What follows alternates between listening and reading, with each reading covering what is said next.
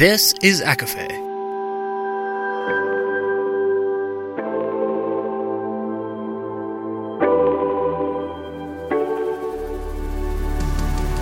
Laura Marie and Jessica Marie proudly present A Court of Fandoms and Exploration, a podcast. Fair warning, everything the hosts say is explicit, full of spoilers and adult content, and shall not be used against them. They have opinions. Let's try not to drag anyone for expressing themselves and just have fun for an hour. We all deserve it. This book contains spoilers from the Shadowhunters world and Queen of Shadows with mentions of supernatural. There are also discussions surrounding toxic parents, miscarriage, and alcoholism.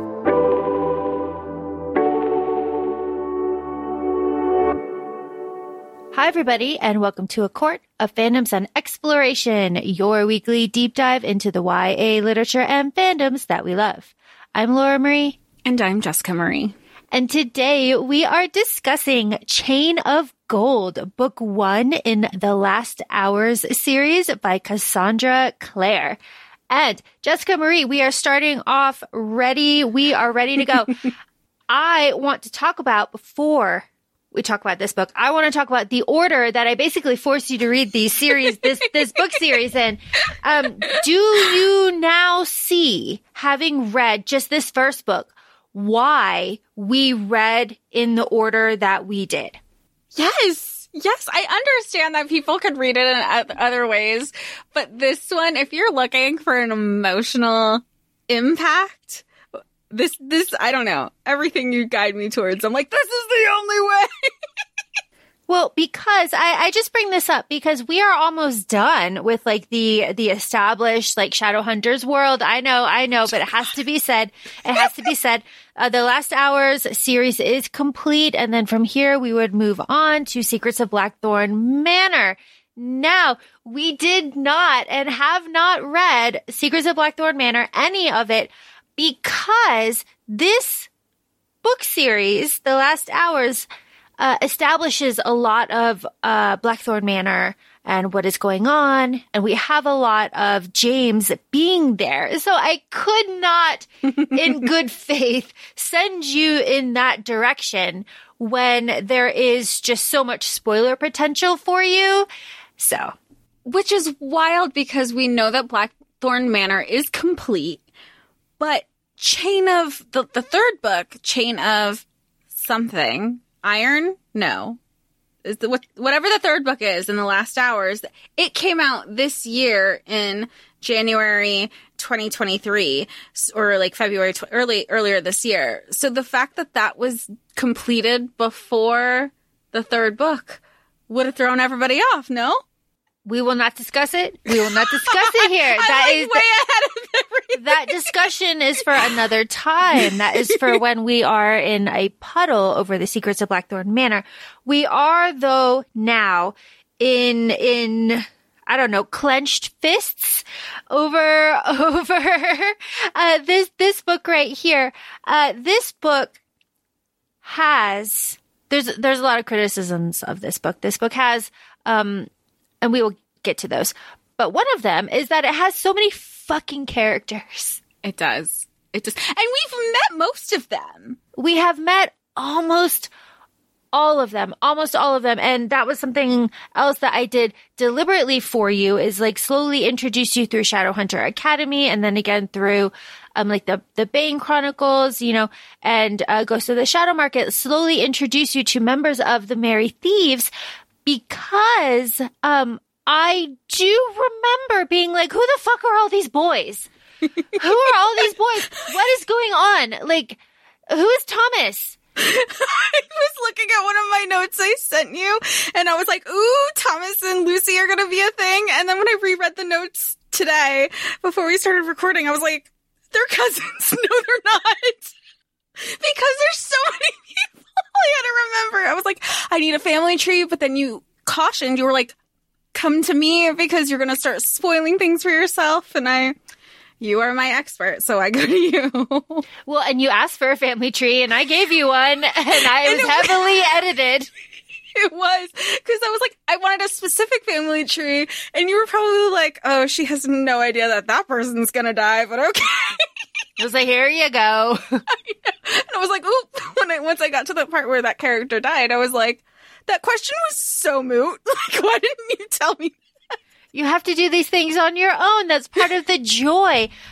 Because I told you that at some parts I was like kicking and screaming, and you were like, this tells me nothing. And it did tell you nothing because I was kicking and screaming at like the vagueness of your notes. And that, you know, I sent that to you because it could be interpreted anyway. And it was absolutely perfect. But while we are talking about all the characters of this book, Jess, tell me who they are, because there's fuck all so many. Well, I don't even know where to start. I'm just going to just like name drop with some of the ones that we know, love, past, present, and future. We have Magnus Bane is back. We have Will and Tessa Herondale, Will's sister Ceci, Gabriel, Gideon. We have mentions of Ragnar Fell. We even see him. We have Malcolm Fade. We do not like him. I want to say everybody's back because we've met them. So I'll keep going into it. We have our female main character, more or less, Cordelia Carstairs. She is Jem's cousin, and she is also the one who wields Cortana. We know Cortana from Emma Carstairs from The Dark Artifices. We have our Merry Thieves, which are James Herondale. He's obviously Will and Tessa's son. And the male main character, you have Matthew Fairchild, who is Charlotte and Henry's son, and the parabatai of Will. We also have James. Thomas and... Oh, sorry. Yes. Well, I'm going to be saying that James. Will's parabatai, as we know, is Jem. Matthew Fairchild is James Herondale's parabatai, and vice versa. You have Thomas and Christopher Lightwood. We also have Lucy Herondale, which is James's little sister. There's Alistair Carstairs, who is Cordelia's brother and big bad bully that we know of from Shadowhunters Academy. We talked about him briefly in that episode. We also have Anna Lightwood. And then we have Grace Blackthorne and Tatiana Blackthorne. We know Tatiana from being Gideon and Gabriel's sister from the Infernal Devices, and Grace Blackthorne we met through the Bane Chronicles that we discussed as the person that Magnus like went over to Blackthorne Manor, and he was like, this is some like creepy shit. I'm dipping the fuck out and I'm not coming back here for a while. And with that, we also have Jesse Blackthorne, which I noted is dead-ish, son of Tatiana Blackthorne.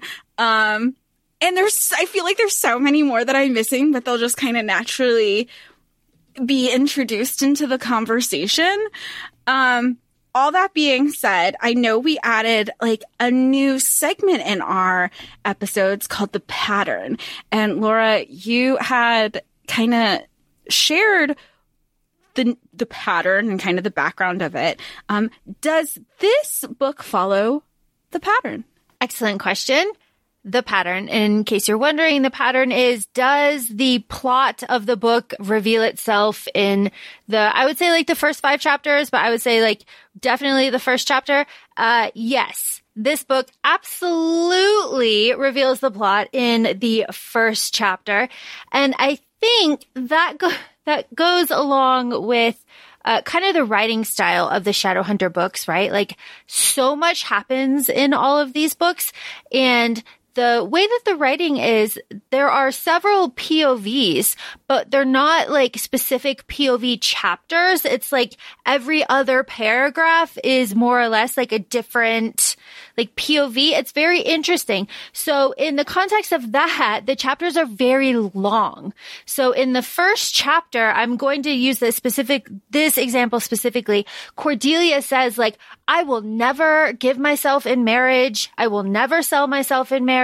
Never ever. Like I will only marry for love. There's no other reason. And then of course at the very end of the book, she does exactly that. She stands up for James, lies for everybody, and gives herself in marriage to the man that she loves, who explicitly looks her in the face and says, I do not love you. So it is a very, I mean, that is like the last chapter and the first chapter. It's bookended right there. Obviously there's overarching plot because James going into the shadow realm, that happens in the first chapter. Matthew drinking in the first, everything is there in the first chapter. That is there in the end as well.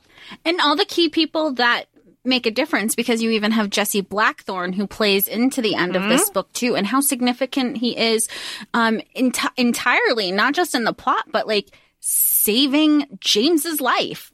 Yeah. Yep. And that would be in the prologue, which is the natural place to start. Jess, tell me about the prologue. Tell me about Broslyn Forest. So the prologue is you kind of get a little background of Lucy Herondale. It's kids in the 1800s. They're frolicking in the woods. They don't have parental supervision. And she finds herself caught in a fairy trap. And who does she see in this fairy trap but Jesse Blackthorne? And, you know, they have this little banter going back and forth. And she's like, I am Lucy Herondale. My father is Will Herondale. He is a very important person. You need to return me home at once.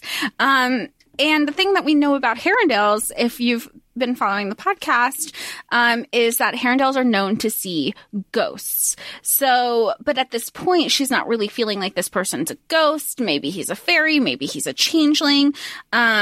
Because he's not really see-through, but he's just like more animated and live-like, which we find out later in the book why. And he's like, I've heard about you, Herondales. She doesn't know his name, and even as the prologue wraps, and she's like, she's not going to see him for another like 4 or 5 years when she's older, because I guess she's about like 10 here. So when she's 15, 16, because the boys are like 17, 18, even 19. Alistair's older. So yeah, I mean, that's really, we're like, okay, that's going to be significant. Of course, she's the only one who could see him, but she doesn't recognize that because she's the only one there. Right. And she's also a child. Yeah. So, you know, it's one of those things. And she says later, like, I don't know, I thought you were a fairy. What the fuck, guys? Like, what? So really great. Kind of sets the tone. So like Lucy can see ghosts. We know that, but like, okay. Interesting. Setting the tone, which is what happens in chapter 1 when James is fighting a demon and he slips into the shadow realm. I love the like instant world building that happens in chapter 1, because we get like the repetition of all of the familiar Shadowhunter things, so that a new reader could potentially start here. I wouldn't recommend it, but if you did, you could start here. Yeah, I would wonder why you would start here at this point in the series. But again, everything I don't want to say be read as a standalone, but each sector of the Chronicles could be read, because some people don't even read the Mortal Instruments. Some people just start with the Infernal Devices. So I guess if you like section them off, you could be like, oh, maybe, I mean, there was a point in time where we were going to go to the last hour. We might have gone to the last hours instead of the Dark Artifices first. So we never would have. Don't worry. We never would have. Don't worry. But the instant world building we get is just like, okay, we're in London, like demons haven't been seen for a while. Everybody's like out on patrol, but we're kind of rusty, right? Like right there. It's all waiting for the other shoe to drop. And that's what the adults are saying. Like, our kids are basically just like play fighting with each other. They're not really doing anything. And I feel like that again sets it, because it fits the pattern. You're like, oh, this is just telling us that something's going to happen any day now. Yeah, for sure. And Will says that later. He's like, all these boat parties and regalias. He's like, we were fighting demons. And Tessa's like, you know, maybe we deserve happiness. We'll get there. So like chapter 1 is essentially building our world. We meet James, like exploding demons. We see the merry thieves.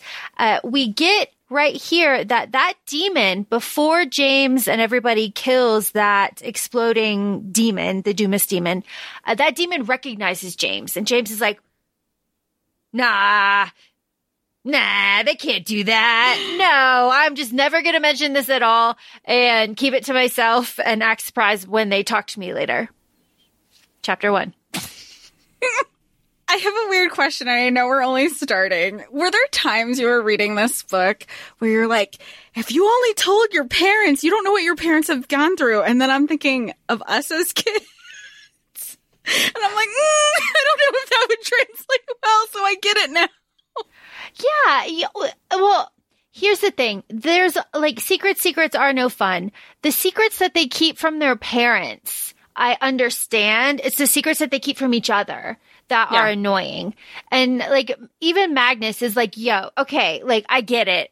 We're rebellious youth. But like, if it gets to a certain level, I'm telling your parents, like, just so we're all clear. Magnus is the cool uncle right now. Yeah. He's like, I'm here, I'm participating, I'm supervising, but also like, if it gets out of hand, I'm calling your dad. I'm the responsible adult. Yeah. I imagine at that point, he's looking around like, me? Probably.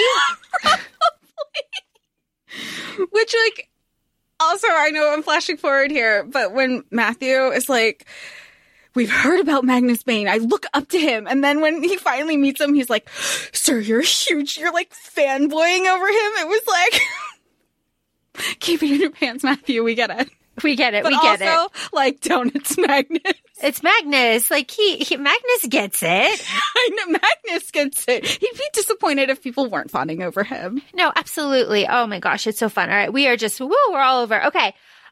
So I don't know if listeners know this, but if you were following my Instagram or my personal TikTok or perhaps even the ACAFE Instagram, then you knew that last year I was in London. And when I was in London, I did go to the Devil Tavern.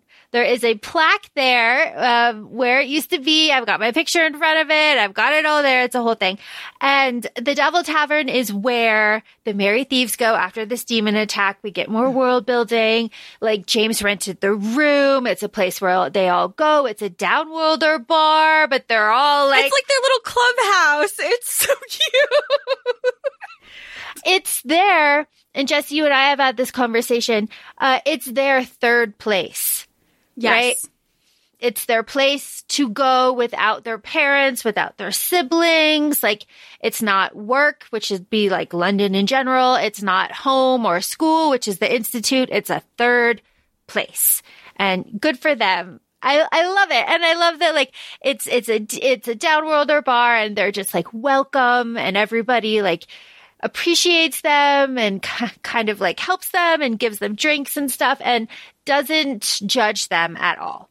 Oh, and it goes both ways too, because they respect them as shadow hunters and Nephilim, yes, but they also receive that same respect from the Merry Thieves, that they keep their promises to downworlders, that they've saved downworlders from being poisoned from mermaids, specifically in this book I'm referring to. So it's like there's, you know, there's a camaraderie there, even if it's unspoken. And they also look out for the Merry Thieves, because even when Cordelia shows up for like the first time, they were like, who are you?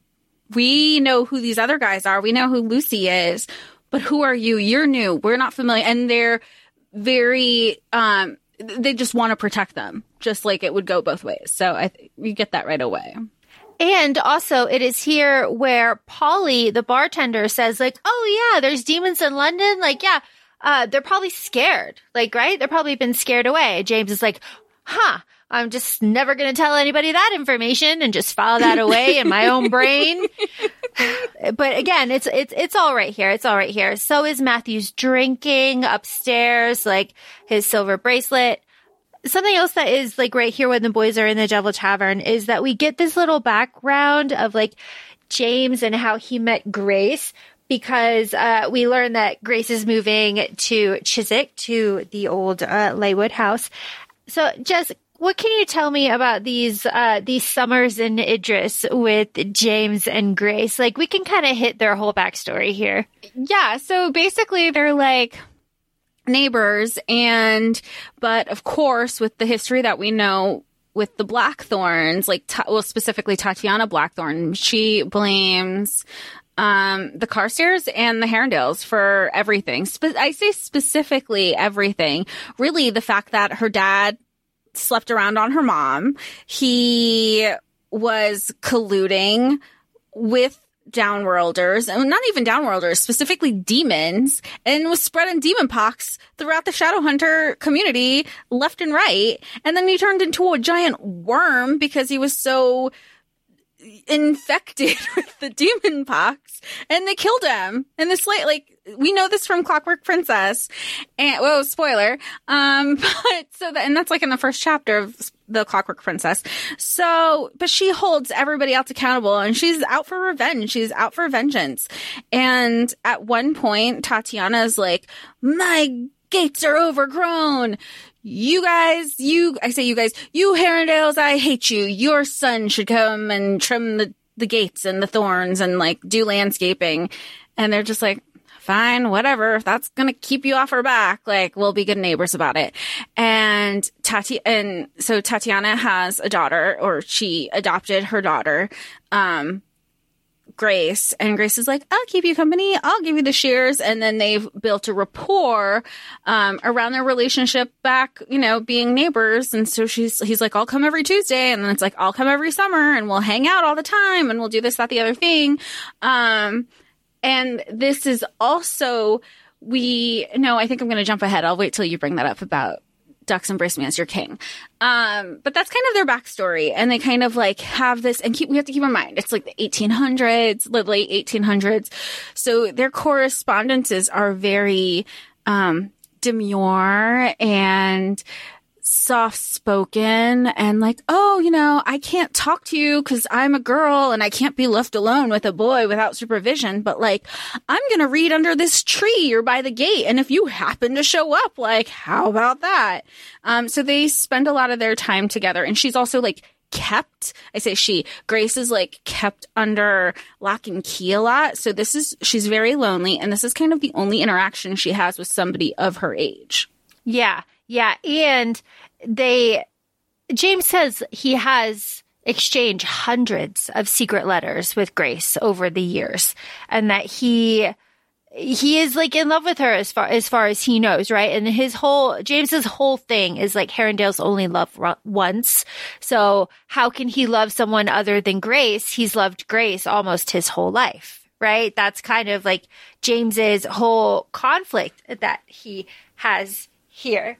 So Grace then gives James kind of like a test of love, which is just so annoying. Let's just get right into their backstory. And one summer, because Tatiana has been planning this the whole time, and that summer, when James is 13, Grace is like, "Oh my God, like Tatiana has my mom's bracelet and she just like won't let me have it.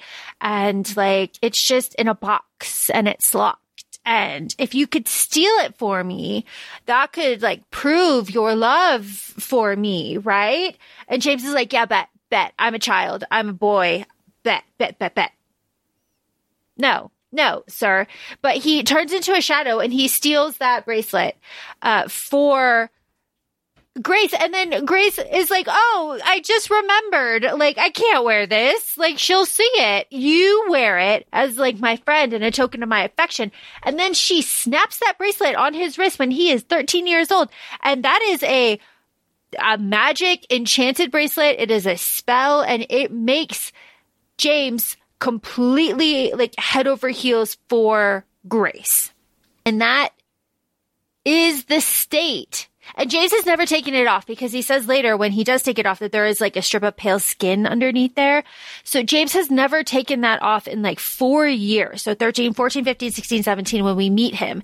So he's been under this enchantment for 4 years. And that's when Grace says a little bit later, Grace is like, "Yeah, like, don't you feel like our love isn't strong when we're not together?" And James is like, whoa. Like, love can endure all. And Grace is like, "I feel our love like fade when we're not together. Cause like, the bond has to be like re-strengthened. And that's every summer. It's like, And there's little, like, and especially like you say with the little Summer, but then she's also like testing it and where his emotions are. Like she's absolutely gaslighting him on just to like see where his, I guess his devoutness towards her, because then he has the Shadowhunter fever that he catches, and what it's like, you know, like a chicken pox sort of thing. You have it once, you'll never have it again. And Cordelia had it, and her mom had it. And because of that, everybody was like, well, stay at our place. Like, we can take care of you. And Cordelia would read to him, and because James hid nothing from Grace, he would say, oh yeah, like since the last time we talked, I got this really bad fever and I had to stay with the Carstairs, and Lucy would read to me, and she was like, oh, well, that's because you love her. And he's like, what? No, like, we're just best friends. We're family friends. Like, our families were friends before we were even born. She was just doing this nice thing. But meanwhile, that's absolutely when he fell in love with her. Yeah, it's just, oh my gosh, it's just so many things. It's so many things. Okay, so we established that Grace is moving in with Tatiana in Chiswick, and that Cordelia is coming with her mother, Sonar, and Alistair from their house, Cirenworth, because there is a scandal with Elias, right? Elias, Cordelia, and Alistair's father. We have Sonar being weak. There's she used to be so hardy, my mother, and now we're worried about her. I wonder if Alistair knows more than he lets on. It's all right here. I love Cordelia so much. I mean, I love pretty much all of the female MCs in the Shadowhunter universe, but Cordelia is just so lovely. I remember when there was I think it was Fake Crate did a special Last Hours box, and you found out there was going to be a Cordelia plushie. You were like, get the plushie now. Don't ask questions. I'm just telling you, you're going to want it before it gets, upcharged on Makari somewhere. Yeah. And it's beautiful. And it's her bronze dress from the Whispering Room and all of that. So we'll get there. I love this park walk. Right? Cordelia arrives, Lucy's there, Tessa, everybody's unpack the house, blah, blah, blah. Get out of here, go walk. James, walk behind them. I know. Go chaperone them. Go chaperone the two girls. And meanwhile, see, and this is cute because also with this beginning of the book backstory, you have Lucy who, and it's very my best friend's brother trope is happening here, where Cordelia has been in love with Lucy's brother her whole time. The second she met him, she's like, I'm in love with him. And she's never told Lucy this, but she's been so smitten with James. She loves him so much. And so she's coming to town. She's in London. She's the new girl who doesn't know anybody. And Lucy had overheard a conversation with her brother and Matthew being I really like this girl. She's new to town. And Lucy is automatically thinking, oh my gosh, my brother's in love with my best friend. This is so cool. My best friend's going to be my sister. Lo and behold, Cordelia isn't the only new girl in town, but Grace is going to show up too. We don't know this right away because we have the stroll and the picnic. Lucy and Cordelia are whispering. Cordelia is like, your brother doesn't like me like that. Meanwhile, she's like, oh my God, I hope your brother likes me like that so bad. And James is just being James, hot son of Will and Tessa, walking, reading. And Cordelia's like, I wish I could walk and read at the same time. And Lucy's just like, he's just my brother. Whatever. I like her later. She's like, he threw up in his shoe when he was 6. He's just a boy. It's wonderful. It's wonderful. But she also looks up to him because when when there's a demon who's looking for, and we're going to get into it again, looking for James, she's like, we have the same blood. Why am I not being chased? And she's like, what about me? Me too. And same thing with Magnus Bane shows up are you causing trouble? I know how you Herondales are. And she's like, I'm a Herondale. Include me in the trouble. It's like, me too. We just love her. We love her so much. This is also the conversation I said where this is like the giveaway where the pattern is, because she says like, you know, my job here is to like ingratiate myself. I'm here to like really work the case for my father and like win friends and like, you know, seduce my enemies type situation. And she's like, you know, I don't want to have to marry, but you know, it's kind of like expected of me, but like I would never sell myself. And then Lucy's like, imagine if you got married to James. It's just so sweet. And it's also like the societal expectations of the time that this book is taking place in, that it's on the woman to save the family's name because it's about who she's going to align herself in marriage. And at this point, Alistair is the quote unquote like man of the house because Elias is, you know, I guess he's like in the Silent City, right? Yeah. And like, and kind of like in a, like, you know, Silent City is a lot of things. It's, you know, for health. It's also for like a prison. And he's kind of positioned himself about like, well, it's not about marriage for me. It's about the politics. It's about the career. I have to oversee everything as a whole. So he aligns himself in that vein. So it is on Cordelia to be like, well, whatever happens with Dad, I'm responsible for getting our family out of whatever we may or may not get into. Yeah. And it is to that end that her mother, Sonar, has dressed her in just hideous pastels of the season, which just does not sort Cordelia at all, which is why she finds herself in what is it? Ashes of Roses, a lilac dress at this ball, this welcoming ball that is thrown by Tessa and Will in honor of Cordelia and her family to get them accustomed to the enclave of London. And it's here where we get Matthew, who's already like pissed drunk, in like one of the rooms just hiding that James has to go get. We've got our introduction to Anna, and we have just a brief introduction to like all of our side characters, like Charles and like all of these little side characters. But just tell me about Anna. I love Anna. I love Anna so much.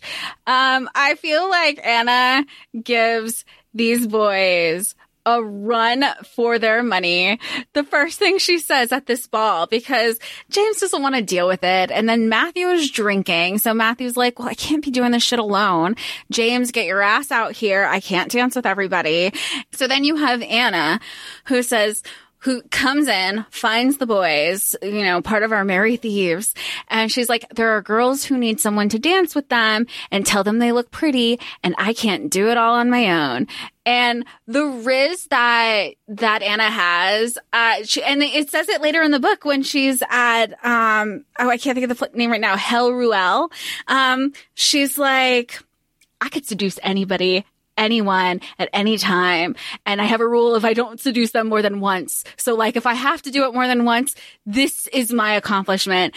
Or like, you know, this is my good deed for everybody. And again, later in the book, she does. And she's like, my job's done. Now y'all can leave because now this is going to be fun for me. It's my time. Yeah. I mean, love Anna. And you know, Anna has grown so much since we last met.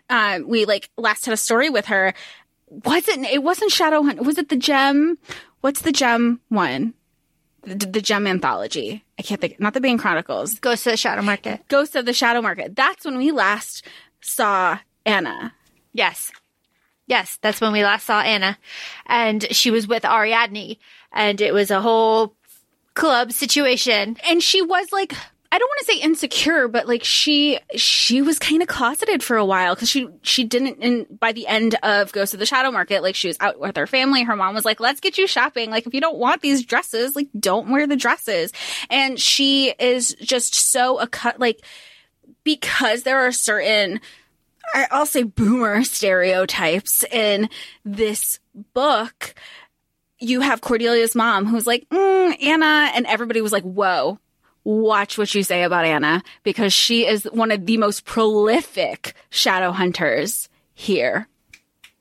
Snaps for Anna. We just love her so much. What we don't love is when James comes and he asks Daisy to dance. Daisy, our nickname for Cordelia, and they have this dance and he's like waltzing her around. They're flirting. They have instant chemistry. Like you feel it.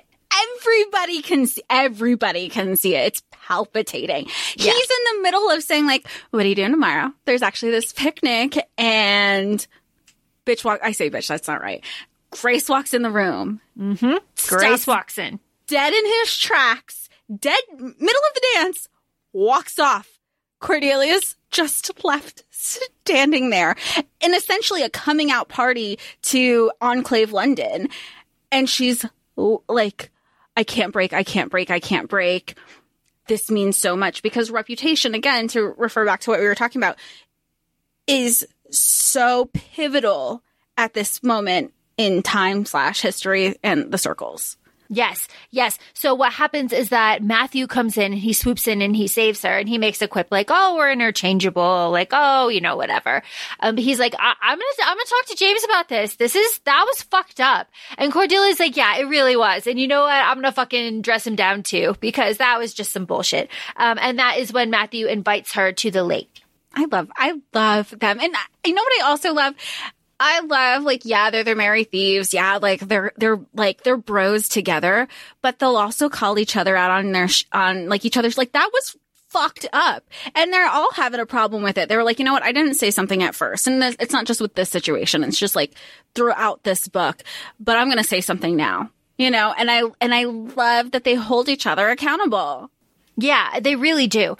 This is also when Lucy sees Jesse, but she doesn't know that it's Jesse, and the reader doesn't know that it's Jesse. It's just like this guy, and she's like, oh my God, it's the guy, and he's dressed in like the same thing, and like my dad isn't talking to him, and that's fucking rude, and like, why isn't anybody? And Jesse sees her and is like, oh, fuck, I think is what's going on in his head, and he's just like, shit. Because he's also like, your dad, knowing what we know about the Herondales, like he kind of was familiar with it too. He's like, your dad didn't see me. And then you saw me, but I thought you could only see me because I was a kid, because, with Fae lore is some, you could grow out of it, but kids are known to see Fae and mythological creatures. So he was kind of like in that realm, like, oh, she didn't grow out of it. But now what is weird is that she's the only one who can see me outside of my family. So what is it with her being Lucy? Yeah, he's like, you're an unusual girl, when they're in the games room talking. And then when she's like, what is going on? He's like, wait, there is death here. Poof. And she's like, what the fuck? I love it. And the death is the shadow realm that James slips into when he is dancing with Grace. And I like this. I do like how it is established very early, especially here, that James just doesn't know Grace at all. And he says like, oh, Cordelia, I don't really know Cordelia at all later on when he's like deeply under the spell. But here he doesn't really know Grace at all, because he's looking around and he sees Grace talking to like Charles. Of course, like she throws that back in his face later. Not that you would notice, but he's like, gosh, she has no experience with like Shadowhunter politics. Like she doesn't know how to like maneuver with all these powerful people. Like I should go save her from Charles. Meanwhile, and we get it with Matthew, like later on, Grace knows exactly what she's doing. Like she is like, laying the groundwork. She's like over here with Charles. She knows he's going to be the consul next. Like she is playing the game. And James is like, I should protect her. It's like, you stupid boy. They're all stupid boys. This whole book, I was like, stupid. This person needs to think. He's not thinking with the right head. Well, the boys will be boying. Like all my notes for these boys in this book. And we also have speaking of boys, James is like, Alistair and Thomas are talking. That's weird. Moving on. I know, like, so, because, okay, again, at this point, and us as the reader are also like, what's going on? Because we know, if we remember, because again, there's so many fucking characters, Alistair is the bully. Like, why? And we know that the Merry Thieves literally left Shadowhunter Academy because James was getting kicked out, and they were all for one for all. They all dipped. They got private tutored by Henry Fairchild, and they were like, this is so much more fun, and we learn more. And so, but again, we get their backstory with a flashback that Thomas and Alistair met up in Paris unintentionally. Like, Thomas was on his Shadowhunter, what do we call it? Why am I like, study abroad. He was on his Shadowhunter study abroad, and they're like, you're here. Let's meet up and get our flirt on. And they do. And Alistair is actually there in Paris with Charles, which is why he's late that one time when they go to the movie, and it's that whole thing. I didn't pick up on it till finally they were in one of their fights, and they were like, this is like what happened in Paris. I was like, oh, he was there. Because you don't find out that it was Charles and Alistair in Paris till after the Thomas and Alistair flashback. So when you got that, I was like, oh! Because Thomas is like, Alistair won't tell me where he's staying. He won't tell me why he's here, what he's doing. But, like, he'll meet up with me. The drama. The drama of it all. The drama here is Barbara in the ballroom. James, see her gets grabbed by, like, a shadow root when he has slipped into the shadow realm. And that is when Barbara collapses, right? And then here is a very Pirates of the Caribbean moment where Cordelia is like, cut off her corset. I loved it. And Anna's like, yeah, let's go. Cut off her corset. Here's the dagger. That's our queen, Anna. God, we love her. I love it. I like how she has the perfect knife to cut off a corset. I know, she just happens to have. It's like, Go, Anna, go. Go, Anna. Go, Anna. And of course, Barbara is Thomas's sister. And she, she's like, no, I'm fine. I just had a dizzy spell. Whatever. James, though, needs to, there's a healing rune that needs to be given, that's what we have to do. And James is like, Cordelia, like, use my Steely. It's in my pocket. But his hands are like this because he is still, like, dealing with the shadow realm. And this is when Cordelia notices this, and she's like, this is fucking weird. Why is he asking me to do this? And James's internal monologue is like, this is fucking weird. I wonder if she's wondering why I'm asking her to do this. It's very funny. It's very funny. It's very funny. And also, while this is happening, because the Shadowhunters book, there's a shit ton of stuff that happens. There is a Shax demon attack while this party is happening, and that's what eventually, like, it breaks up the party. Patrols are happening, it is what it is. And then we have Will and Tessa sexy time.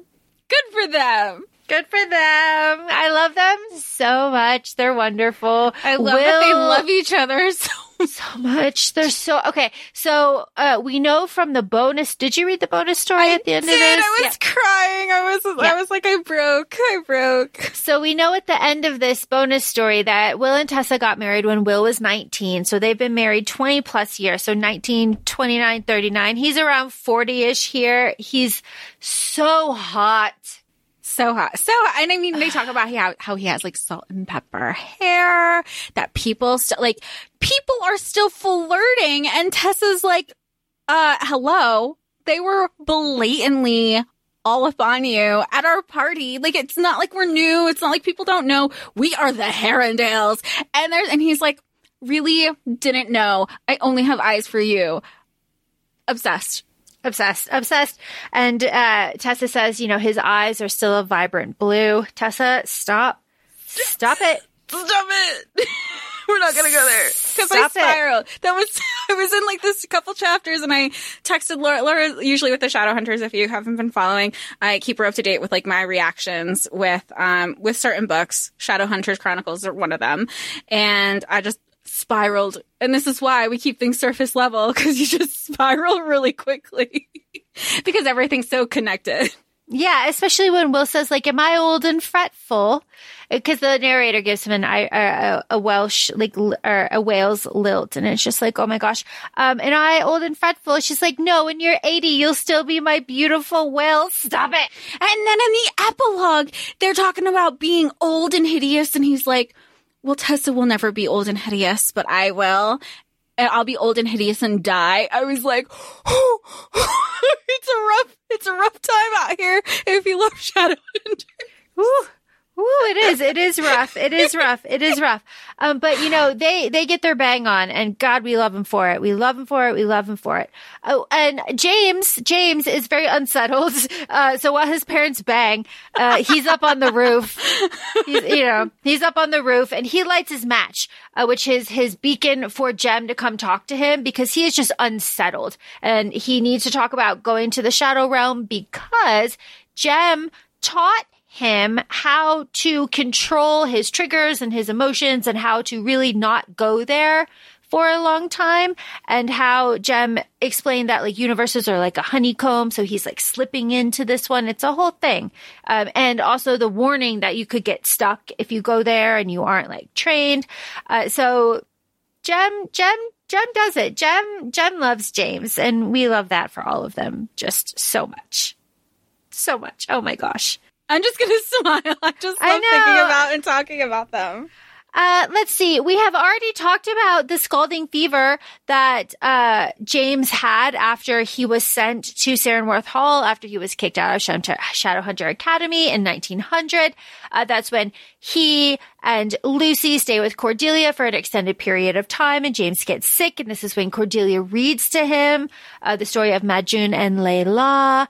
And they have these moments, and like she lays down with him because he's freezing and like presses her body to him, and they have these moments, and it's set, and James has these recollections of Jasmine and Woodsmoke when he goes to bed for like years after he has this. But again, he's got this bracelet on at this point, like bracelets on. So let's go to the party let's go to the lake. Take me to the party at the lake. So we have now made it to the picnic day. Everybody's invited. Well, I say all the kids are invited. And Cordelia's just trying to be like, hey, like, I'm a good guest. I'm new to the party. Like, I brought a bunch of stuff. Like, here's my fancy charcuterie with all the stuff that I know you like because Lucy gave me an in. And it's fun. It's a good time. Everybody shows up. Cordelia's there. She's kind of like hostess with the mostest. Anna shows up. Anna's just being herself. And James eventually shows up. And in front of everybody, Cordelia's like, you and I gotta talk. And it's, again, let's reinforce the fact that anytime two people of the opposite sex are alone together, people are chatting. So everybody's watching what's going to happen because they also know from, the last interaction of all this stuff is James left her high and dry on the dance floor. So they are like, he's gonna get it. And he does. And she makes him, he's like, oh, I'm so sorry. I was a piece of shit. And she's like, you're right. You were a piece of shit. And he's like, I'm going to make it up to you. I'm going to make it up to you, my Daisy. And she's like, fuck. Like every time he uses like that little nickname he started calling me, like he has no idea what that does to me. And I'll basically say yes to anything. And she does. And he's like, and I'm going to hold you to that. At this point, they're having their one-on-one little chat. And who rolls up again but Grace? And Grace is like, who's this bitch? And he's like, oh, this is Cordelia. Because boys be boying doesn't get the fact. He's like, oh, this is harmless. And doesn't see that Grace is threatened. She doesn't like her. She knows that deep down without the bracelet that James is in love with Cordelia. And he's like, oh, this is Cordelia. She's like, oh, yeah. And already Cordelia and Grace, they know each other. They see each other for what they are. So she's like, I'm going to go. Bye. And goes back with all the friends. And Grace is like, what's good, James? And James is like, hey, come here with my friends. Remember that time you really wanted to meet them all? Like, I want you to meet them. And she's like, no. Yeah. And also, when James and Cordelia are talking, Cordelia's like, just tell me flat out, what the fuck is going on with you and Grace? I just love Cordelia. She's also like, don't you daisy me. But daisy me, please. But don't. But don't.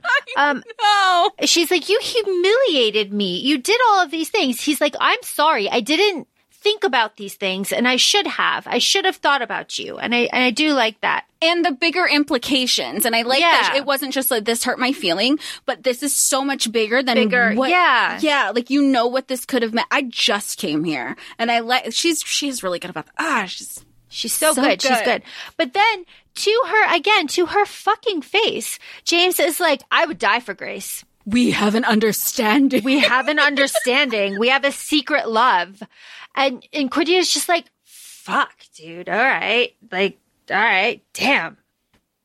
Okay. Like, she assumed it from the night of the dance. Like, she was the girl from out of town they were talking about. Mm-hmm. And everybody else was like, oh, Cordelia wasn't the girl from out of town he was talking about. I also like this mention, though, because Jess, you brought it up, when Grace and James are talking after Cordelia leaves, and Grace is like, so, tell me about Cordelia.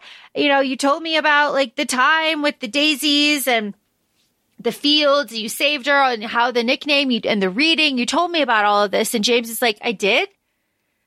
Like, I don't really know her that well, though. But did he forget? Okay, now that we're talking it out, did he forget because of the bracelet? Because the bracelet's just like, Grace, Grace, Grace, Grace. Yeah, it suppresses everything that has to do with Cordelia. So then, like, because obviously we know later in the book, and if you're listening, you probably realize this is a spoiler episode, when, like, all the little things pop up, it's the love and the memory coming, like, despite, it's like Dorian and the Valg. And he's like, I'll plead whatever hell you tell me to. Yeah, because that's really echoed right here, though, too, because Grace is like, kiss me, kiss me, kiss me before the demon attack. And the kiss is like being stuck with needles and tastes like ash, right? And he thinks it's okay because his dad was like, oh, love is supposed to hurt. And he's like, I guess it's supposed to be like this. Yeah, exactly. Exactly. Stupid boy. He's such a stupid boy. But he is a good shadow hunter because, like, the weather starts to change, like, things are coming in, like, Lucy, everybody's at the picnic and is like, yo, what is going on? Attack. It's day. But, like, this isn't supposed to happen, but what is happening? But Lucy's just as good because the first thing she picks up on it too, because again, they're like James and Grace are at one side of the picnic field, I guess, and like everybody else is like doing the picnic thing on another. And the first thing Lucy says goes, "Do you have Cortana on you?" And Cordelia is like, "Yeah, it's under the picnic blanket. Like, I don't leave home without it." Yeah, she's like, I got it. And then this is where Ariadne is hurt, right? Like Barbara, all of these things happen. Piers Wentworth, all of these things. All of these people are attacked here, and it's such a big deal. Like, there's mundanes here. It's daylight. The weather changed. Like, what is happening? So everybody goes to the infirmary. Christopher takes Grace home. And here is where we have our first time that Jem and Cordelia... No, I'm sorry. This is where we have the first time that Jem is in the music room, and he talks to James. And he's just like, hey, got your message. The fuck, my guy? The fuck? What's going on? Like, what? And James is like, well, I went to the Shadow Realm, right? Like, and like Barbara, and like, oh, like, what do I do? What is going on? And Jem is like, okay, we're going to figure it out. I'm going to do some digging. I'm going to see what is going on. I will get back to you, but like, chill. Just chill a little bit. Also, like, violin in my music room. Hey. Hey, it's just really nice. But it is after this where James has a terrible idea where he's like, you know what? I'm just going to go investigate the Shadow Realm because that's perfect. That's perfect, right? Like, stupid boys. So they go into the ballroom, seal it up, and Matthew starts like berating James because he doesn't know how to go into the Shadow Realm. And Matthew starts going up to him and making him feel bad. Like, you're a demon. Go to the Shadow Realm. You belong there. Like, you're horrible. And it upsets him so much that he does. And it's not like he said it on purpose. He didn't think all the things because immediately Matthew's like, oh, I don't mean this. I was just trying to get you emotional about it. And you just like reading it, but I was going to say seeing it. And you see his face fall. Like, wait, my best friend, my parabatai really thinks these things about me. He's like, no. Crap, I can't pull you out because you literally just went there. Yeah. It's just like a circle we're going in right now. So while the boys are locked in the ballroom going into the shadow realm, Jeb and Cordelia are talking about like her father and the trial and the mortal sword and all of this stuff. And then after that, Lucy's like, hey, you want to go on an adventure? You want to go on an adventure to Chiswick House? Like, let's go. Let's go. Because she's like, Jessamine told me that, we should go to Chiswick House. Apparently the ghosts talk. Meanwhile, she was going to say Jessie, as in Jessie Blackthorne. And she was like, what's another ghost with that similar name? Yeah, it's like Jessamine. It's like, but they do. So Lucy and Cordelia, they go to Blackthorn Manor, and Cordelia is there to like distract, right? So she's like knocking on the door, and she's like, "Hey, Grace, you're new. I'm new. We really only have like the same person in common." While we're being here, like, I totally understand your struggles. Like, she's trying to be a girl's girl, but she's really just trying to help Lucy out. And Grace is like, no, you don't understand my struggle. Okay, thanks, bye. Yeah, okay, thanks, bye, bitch, get out of here. And Cordelia's like, well, fuck, all right. I'm going to go and wander into the greenhouse because, like, I see, let's go into the greenhouse. There's, like, a light there or whatever. And while she's in the greenhouse, she is attacked by all of Tatiana's Cerberus demons.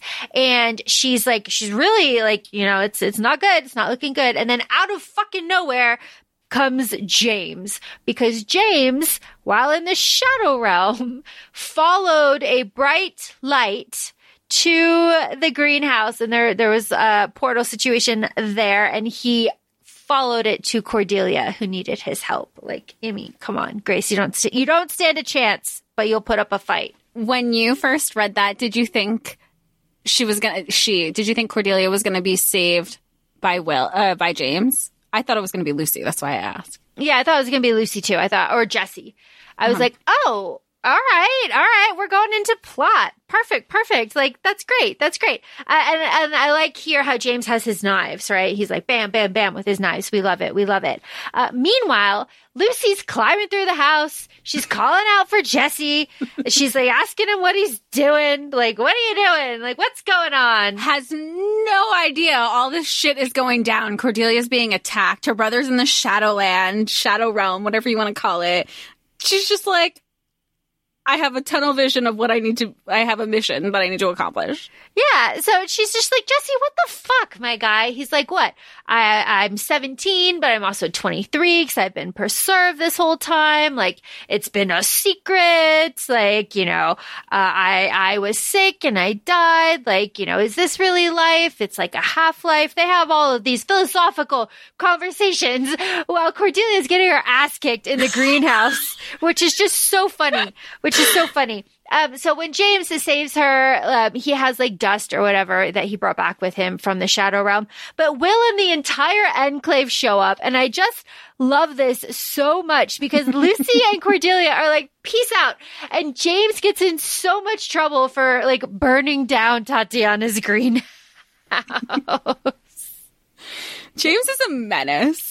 It's so funny. So like later on the next morning when it's Charles, Will, and James and they're meeting, and Will is just like, first of all, can't take James seriously can't take Charles seriously because he like watched him grow up.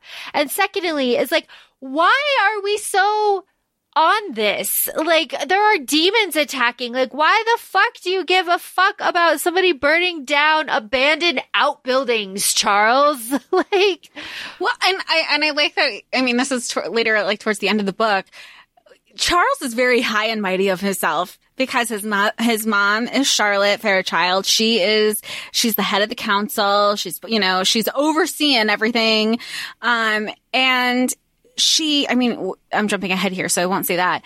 But you have Will, who's like, can we just spank him instead? He's so young. He's a child. He needs to, who he's kind of like? He's like Percy. Yeah. In here. Like, he thinks you think you are something special right now. Yeah, and you are not. You are not. But they give him like leniency or whatever. They're just like watch your ass. And James is like, all right, fine. So he goes to I believe it's like Matthew's house. He gives him the dirt. He gives Henry the dirt, and he's like, I think that I am completely in love with Grace. And none of you noticed. And all his friends are like, yeah, we didn't notice. None of us fucking noticed. Like, it's weird. It's weird. We're all weirded out by it. Like, what is going on? And that is when he gets a letter. And Grace is like, meet me at 10 o'clock. I'm in danger. And then he's like, can you cover for me, guys? And they're like, fuck, like, fine, but you gotta tell us more. Yeah, it's like, come on. Like, you gotta give us more details. And he's like, all right. Meanwhile, because so much happens here, Cordelia's going to Anna's. Cordelia's going for tea at Anna's. And we fucking love this. We love it. And this is, again, like, Cordelia's mom is like, where are you going?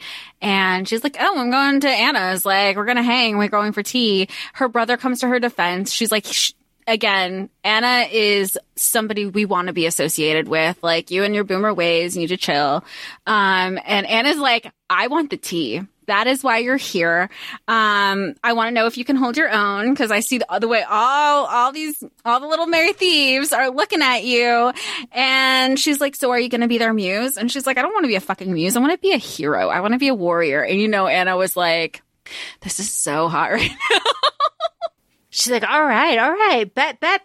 And of course, we got girls weeping outside of Anna's stoop because Anna is just a queen. And, her apartment is amazing. She's got Percy the snakes, talking about Percy's. But Matthew shows up and he's like, what are you doing here, Cordelia? And Anna's like, we are going out. We're going out. And he's like, perfect. I needed somebody to go out with, so let's rally. Yeah, let's go. So they go to the Hell Ruel, and we just love the Hell Ruel because we see Malcolm fade. We see Lily. We've got Hypatia Vex. Like, we love this. I love it so much. This is like their Hotel Dumont. It is. Or Pandemonium or something. It's just so fun, it's right? So many things.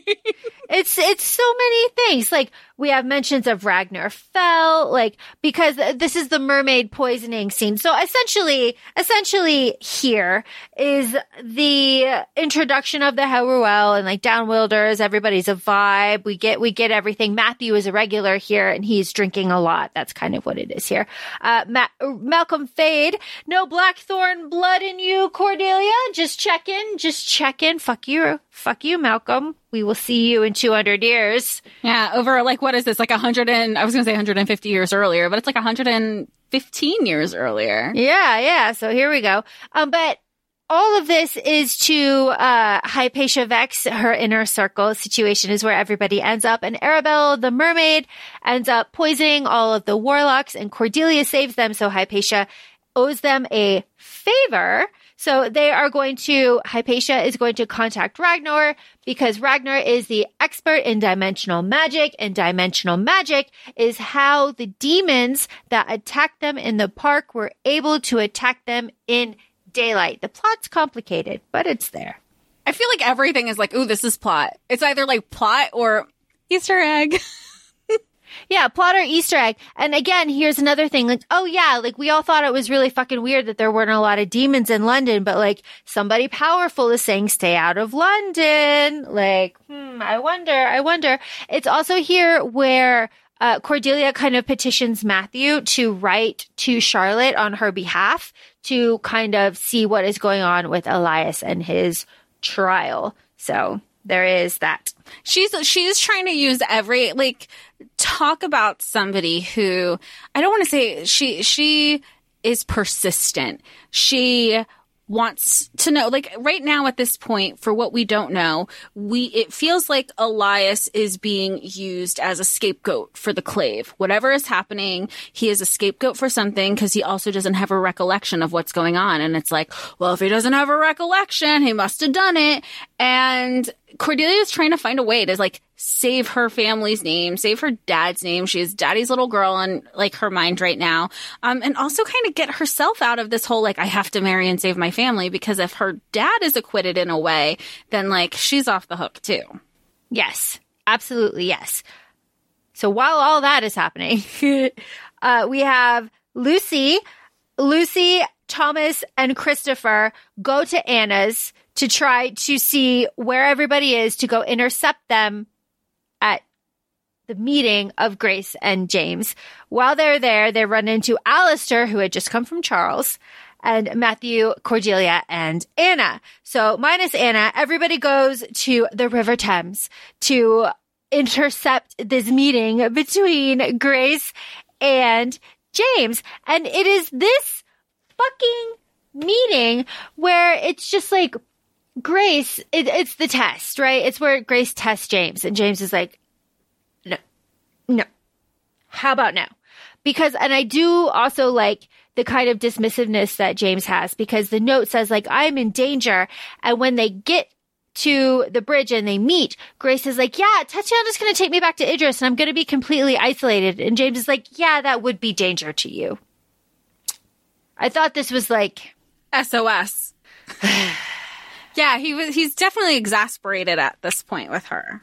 Yeah, he was just like, all right, fine. Everything feels like but then again, this is like where we were at by the end of this book, where we're like, we see where Grace is coming from, but also in Shadowhunter world, not so much.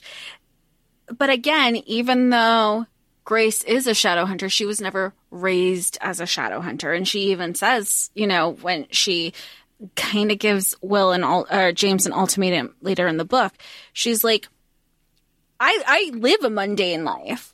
So it doesn't, like me saying I don't want to be a Shadowhunter or deal with Shadowhunters anymore, that's not far-fetched from my life right now. Well, and later in the book, you could say that now, because she's like, yo, marry me right now. Let's run away. Let's strip our marks. Oh, this is the part. I cannot remember if it was now or in the okay. Yeah, let's live as mundanes. Like, you don't understand. Like, I don't give a single shit about this. Like, if you love me, let's go. If you love me enough, fucking prove it and let's go. And James is like, no. And this is where you really get an inkling that like there's something going on with Grace. She's like, screw you. Like, you forgot about me. Any man would do this.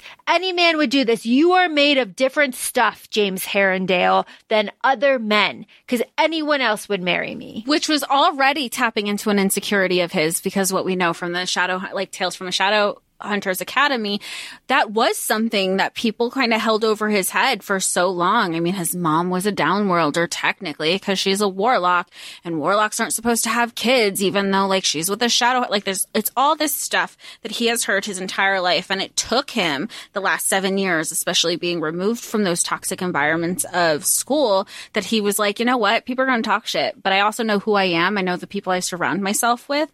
And I know that that's not the case. Yeah. And I think it's also here too, when this demon attack happens and like Grace doesn't fight. She's never been trained to fight. She's just like sitting there, like holding the thing and, like a knife, and everybody else is fighting because the Cerberus demons, as we learn, reproduced and are bonded to the Lightwood Tatiana's family to protect them. They're left over from Lightwood, no, Blackthorn. No. Lightwood, they were Benedicts. Oh, sorry. You're right. Sorry. Yeah, they were Benedicts. So they're there to protect Tatiana. All of that. It is during this battle that the demon that they are fighting, the Cerberus demon, speaks to James. And he says, like, Herondale boy, like, why are you destroying your own kind? Like, we who worship your grandfather, like, why are you doing this? And James is like, get the fuck out of here. If you worship my grandfather, then respect his blood, respect me and his name, fuck off. And the demon's like, all right, I will go in the name of hell's most cunning prince. I'll go. But don't talk about this. Don't tell anybody. Bang, bang. Here's another like secret. Don't talk about it. Or I'm going to come and like murder your whole family. Here's my question when that happened. How would they know? This isn't, 2023. We're not sending out, something on socials. Like, how would they know? How would they know? I don't know. Shit like that always seems to come back around. So who can say? It is after And this is also where Tatiana like comes in her little like skeletal trap or whatever, and is to James. James is like, let's all sit down and like hammer this out like fucking adults. And Tatiana's like, get fucked. I will ruin Grace's life if I have to. Like, you know what? Stay away from her. Stay away from her. And this is where Grace is like, no, James, don't write me. Nah. We need some time apart. We need time apart. Yeah, 24 hours, because 24 hours later, she's engaged to Charles Fairchild. Yeah. Who is overseeing the council right now because Charlotte is stuck in Idris because there's kind of like a quarantine going on with all the demon attacks, that nobody's in and out of London. Nobody's in and out of Idris. Everybody is just everybody in the Shadowhunter world, is at just like a dead halt and needs to stay where their ass is right now. Yep. We have a little bit of after talk with Thomas and his tattoo. We have a Magnus mention, but then we get 12 p.m., 12 midnight, a little bit intoxicated Will singing in Welsh to Ragnar Fell, who has been sitting there for hours. Yeah. So the kids walk in thinking they're sneaking in. They're like, crap, Dad's singing. He's in a good mood. He's going to bring us in. We're going to hear like all these like back when I was young stories. They are not here for it. And Ragnar's already like, I have been at this for hours sitting here and your father telling me about like Welsh and Wales, like stories from Wales. Yeah. Oh my God. And then he's like, oh God, it's Christopher Lightwood. Secure the valuables. Where's the fire extinguisher? He'll burn the house down. It's like, Professor Fell, nice to see you. He's like, get away from me. I love it so much. I also love where Ragnar, like, Will and Tess are in a good mood, but they were like, kind of beckoned away for a hot second. So Ragnar is just like looking over his shoulder, like waiting till they leave the room. And Ragnar's like, listen here, you little fuckers. I got shit I gotta put. I heard you've been doing something. He's like, all right, little shits. Here's what's going to happen. You are children and you cannot get in trouble with the Clave if you investigate this, Emmanuel Gast. Here's a little name for you. Here's Emmanuel Gast. Your babies. You won't get in trouble if you do this. I am going to Capri. Fuck off. All of you. I don't want anything to do with this. Like, here's a name. Leave me out of it. You and Magnus and all. I'm done. I just love him. I love Ragnar's these characters. Like, it's just so good. I missed them so much. I don't want it to end. Well, it ended for Barbara, who died just right now. That is the person I was asking about because I was like, what's her relation? Who's her brother? What is it? She dies. Yeah, so she dies. That was the wrong thing to focus on. But, Barbara dies, but we get all of this other, like, plot, right? Because, we have Charles, we have Alistair, we have this temporary engagement, we have Ariadne, we have all of this stuff because Charles. So what happens then? Cordelia goes home, and Charles comes to see Alistair to tell him that Barbara had died, and it is here where it's. Cordelia is like, well, it's a temporary engagement. Like, Ariadne's different. I went to see you today. Where were you? I love you. You can't say that you love me, Charles. This is all in, Alistair's house with Cordelia, like, sneaking around and, like, looking. Alistair is like, no, Charles, I'm never going to get married. I will never deceive a woman like this. Like, you have Ariadne who's in love with someone else and prefers women, but like, I'm not going to find, that's like a 1 in a million. I won't find someone like that. I'm never going to put someone through them like that. And this is where Charles is like, don't you understand that everything that I do, I am doing for us and that I love you? And Alistair's like, actually, no. Actually, no, I don't see that at all. At all. Yeah. You know what I love? Cordelia is overhearing this. And I think we should note that this is the only reason Cordelia is overhearing is because right before Charles came over, she was like, please, Alistair, you cannot tell anybody. And he's like, I won't. And Charles comes over and she has a weird feeling about Charles because if the Merry Thieves don't trust him, she's like, there's something off about this guy. So now she's like, why is he here? Why is he talking to my brother? I need to make sure he doesn't tell him what he promised he wasn't going, like the secrets that I shared with him. And if he does, I want to get ahead of it so I can catch my friends up. So then she's hearing all these declarations of love. She's like, oh, I'm not supposed to be hearing this. But she is such a fierce sister because despite it all, she's like, this is not my information, but I know my brother's hurting. And that, you know what, everything else aside, that's what I'm going to get pissed at him about. Yeah. And Cordelia is so good about it too. She's just like, I should not fucking be here. Like, this is his personal life. Like, and damn then they it. start hooking up, like goodbye hookup. And she's like, ooh, I really Should it be here? Should it be here? It's pretty funny. It's pretty funny. Let's see.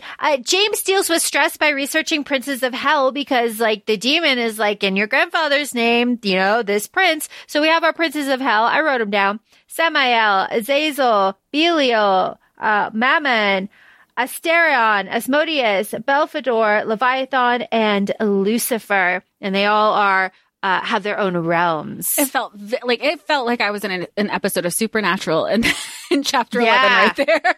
Absolutely. It really did. It was like, damn. And then Jem, this is where like Jem and James are talking and Jem's like, look, like, let it go. You're the light of my life. Like there's only 4 flames that can touch me. You're one of them. And James is like, yeah, but I still have to know.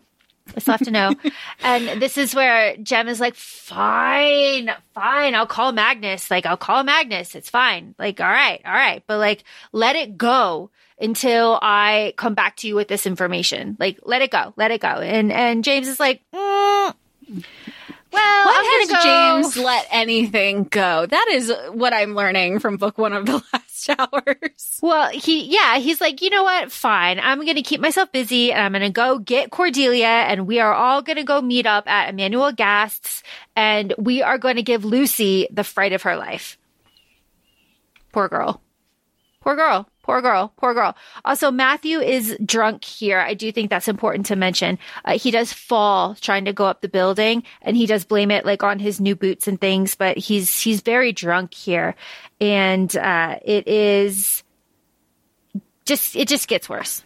I think Ragnar picks up on these things too. Or no, I'm sorry, Lucy does. Because like in the previous chapter, you have Ragnar's like, oh, how's your mom doing? And he like goes to pour a drink for himself immediately because that's tied in to what we know from the Ghost of a Shadow Market, from Matthew and the poison and Charlotte's miscarriage. And Matthew has never told anyone about that. So it's just sitting with him. And everybody, and even James picks up on this. Not necessarily, he's like, something's there. It's something that he won't even share with me. And I don't know what it is. And I don't know how to help him. Yeah. And it's so sad. Of course, we, the reader, knows what it is. Everybody has concluded that the demons are there to spread infection. They're not there to kill because there's like these random attacks and they're just like scratching people and then like fucking off. So it's like, somebody is controlling them. What could that be? All good stuff. There's mentions of pyxuses. There's all of those wooden shards with alchemical symbols. Did you know immediately what that was? When they said the Pyxis box, I think I sent you a crying emoji because I knew the immediate connection with Will and why he ran away and his dad and the Pyxis demon. But we also knew from like one of the other anthologies, I can't remember off the top of my head, where they also brought a Pyxis demon for like the kid, like I say the kids, for James and Lucy to like practice their shadow hunter skills when they were younger. Like it was in Shadowhunters Academy because they were like like finding Jack the Ripper and killing him. Yeah. Oh my gosh. It's such good stuff. Lucy, though, as long as we're talking about Lucy has a power, and that power rears its head here. I think really for the first time that she notices it, because Lucy's like, everybody's looking around the apartment, and Lucy's like, I'm going to go in this door. And she walks in this door, and there's a body there. And all of a sudden, she's talking to the ghost of Emmanuel Gast, and she's asking questions. And he's like, I don't want to answer you, but I have to. He's like, how are you doing this? What are you? This monstrous power? Like, what the absolute shit are you making me answer? But we get some plot. We still don't know at the end of this book, though, right? Like, I'm not going crazy. Okay. Right. We can guess that it has to do with her, like, Tessa's, grandfather demon connection, but we have no idea at all. Okay. We can just speculate. But Gast here tells us that someone paid him to raise a death dealer that will only kill shadow hunters, and he captured it as a gift for his hiring person, and that person came to him masked and cloaked. He had no idea who it was, and that is that. And Lucy's like, get out of here, go. And he's like, fucking off. And he goes. And it is also a quiet moment here. And Jess, I know that you picked up on this from reading your notes, but Lucy's very shaken by this. And it's here where Matthew gives her his coat, and he like buttons it up like it's the most important thing that he's ever done. And he just takes extra care with Lucy. And of course, Lucy has no feelings for Matthew, and that's discussed later, but that's just like a little quiet moment that I assume gets overlooked, but I saw. I feel like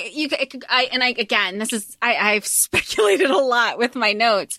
There's moments he has with Lucy. There's moments he has with Cordelia. And no matter which way, it could be a love, it could be platonic, it could be romantic, whatever is happening, you don't necessarily know, because there's also knowing that Matthew is James's parabatai. It could be said like, well, of course he's going to be like this. Like even when they were fighting the demons and Grace doesn't know how to fight a bone in her body. So James was staying with her.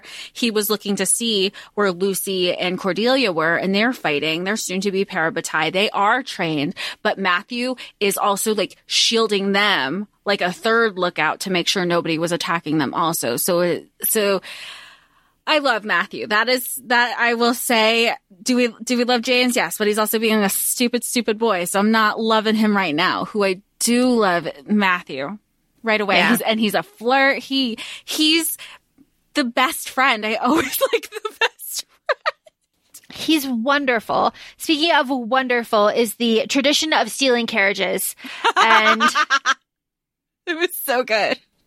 And that's just like that is amazing. So after this Emmanuel Gast excursion, everybody goes back to the Institute, and Will and Tessa are just like, you took the fucking carriage. Like we gotta go places. And James and Lucy are like, whoa. Well, you know what? And it's like, it's an ongoing joke at this point, because at one point, and this isn't the first occasion that something has happened, where James says, well, Dad, when you were my age, and Will's like, I'm really not liking you constantly throwing this shit in my face of how when I was a kid, you were doing way worse than I was, Dad. It's just so amazing. That's why we love Will and Tessa. But Cordelia comes through in this part too. She's like, they're so quick to go to like, oh my God, Lucy and James, like, what are you doing? Like, we have places to go, people to see. Like, we need this specific carriage because it's protected with the runes, and it's very, like, there's like specifics that go with Shadowhunter carriages. And Cordelia's like, hey guys, like, thanks so much for letting them, and she's in her gear. Thanks for letting them pick me up. Like, there's a lot of stuff going on. You know, you don't want me roaming the streets around. I'm just a little girl, and I'm a Carstairs. And this, I mean, Cordelia has Will wrapped around his finger. Lucy knows this. James knows this. Tessa, they're all like, just because she has the last name Carstairs, Will. And he's like, whatever. Like, you don't know what y'all are talking about. But whatever you need, Cordelia, you are just the best thing that's ever happened to this family. It's like, it's fine. We have a high-level meeting with Charles that I can't take seriously. Maybe I'll spank him. And Matthew's like, yes, please spank him. please. And so they leave. And then meanwhile, everybody is questioning Jessamine. Like, Jessamine can ghost lie. Like, what's going on? Necromancy. You can control ghosts with necromancy. Okay. And while they're having this conversation, Charles's carriage rolls up and Tatiana had been attacked. So Tatiana and Grace go to the infirmary. And this is where Grace and James have it out and like break up more or less, which is just like, I know that Grace is a very like divisive character. I have a lot of feelings about Grace, but I really like that Grace is just like, you know what? I'm marrying Charles. I have things to do. My mom is fucking unconscious. I gotta make moves while I can, and I'm making these moves. And then, of course, like, she throws it in his face. She's like, I asked you first. You said no. I went to plan B. My moves are being made. You had your chance, kind of thing. Yeah. And he's just like, what is going on? and then, this is the best part. She's like, give me my bracelet. Give me my bracelet. I imagine that her plan was then to give that bracelet to Charles. That is what I was thinking, but she never did. I think then... But how would that make sense? Because I thought the bracelet was to be with Belial. And then the Belial connection... Like, Belial isn't Charles's grandfather. I know. I'm saying that she never gave it to Charles. So I'm thinking like she had like a different plan? I'm thinking that she doesn't know all of Tatiana's plans. So she just thought it was like a love, like a love charm and not a like needs to bind him so that like Belial can come in and like do this whole thing. So when she takes it off of him, I had assumed that she would give it to Charles to lock him in and to make him fight for her as fiance when Tatiana woke up. Okay. That was my feeling. Of course, that's not the case. That's not the case at all. But James, being free of this bracelet, flees and goes through just like a transformation, and he becomes a different person from here until he gets it snapped back on him. It's also here where Lucy and Matthew have a little conversation about like he's not really a boy. Like, he's just Matthew. He's getting friend zoned by Lucy, and he's just like getting a 1-2 punch. He's like, I'm not sure I should leave you alone with a man. And Lucy's like, pish posh, he's not a man. Like, Matthew's like, hello, right here. And then she's like, but you're like a brother to me. And he flinched, visibly flinched. And she's like, I'm gonna pretend I didn't see that. Yep.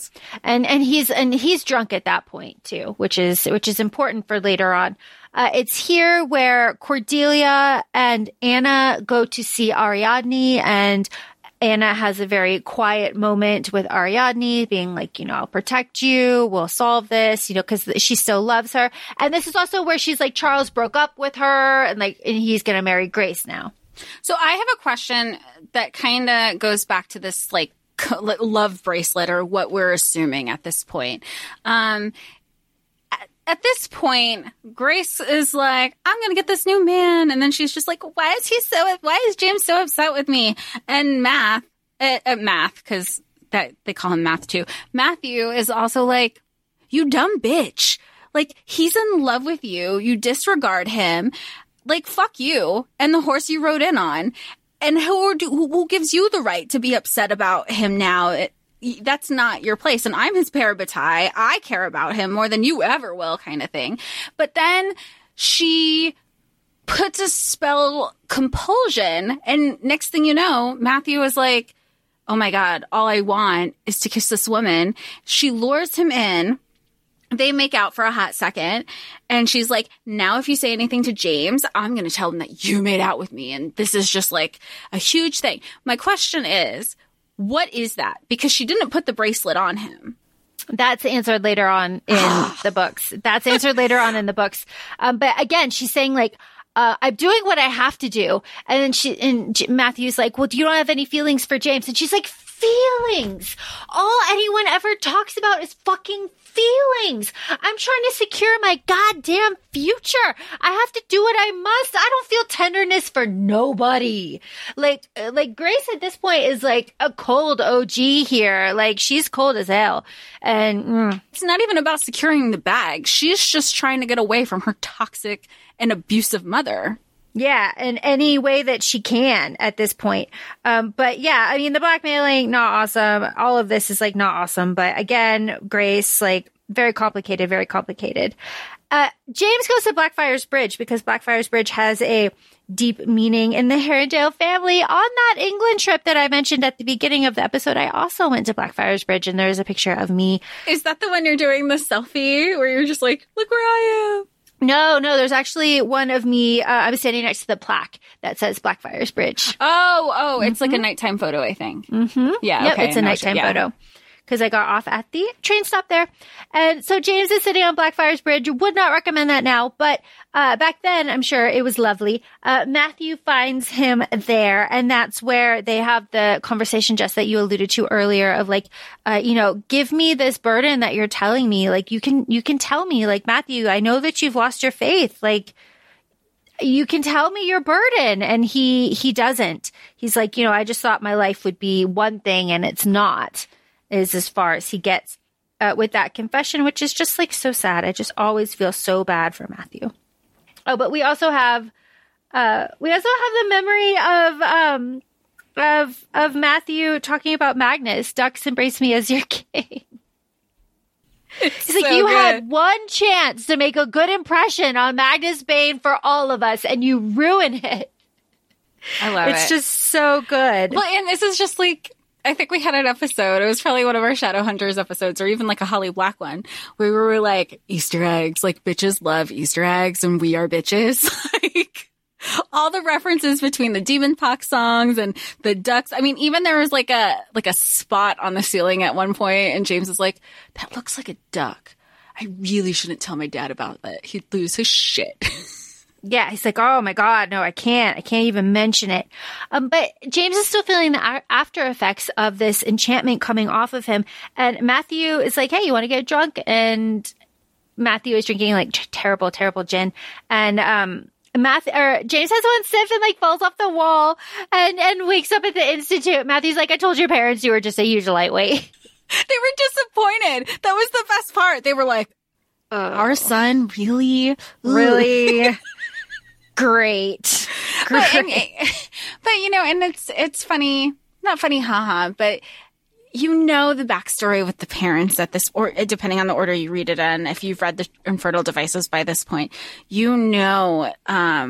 when Will would not be sober, he was dealing with some heavy shit. So you flash back to the Ducks Embrace Me as Your King, or whenever they know that James isn't the most sober person, they're like, he's dealing with something. Unless he's with all the guys, then he's like, oh, he's having fun with the boys. Because it's a good group of friends. If sometimes, if we're fortunate, you have a group of friends that your parents love, that your parents will love. You could be out till all hours of the day, and that friend is the most perfect friend in your parents' eyes. And that's how this group is. They can do no wrong. They can do no wrong. And they're all like, high-ranking kids. We love that. We love that so much. Speaking of, Grace is going to go live with the Pouncebees, and James is feeling light and happy, and Matthew wakes him up, and he's like, hey, what's going on? Like, let's start the day. How do you feel? And James is like, fucking rad.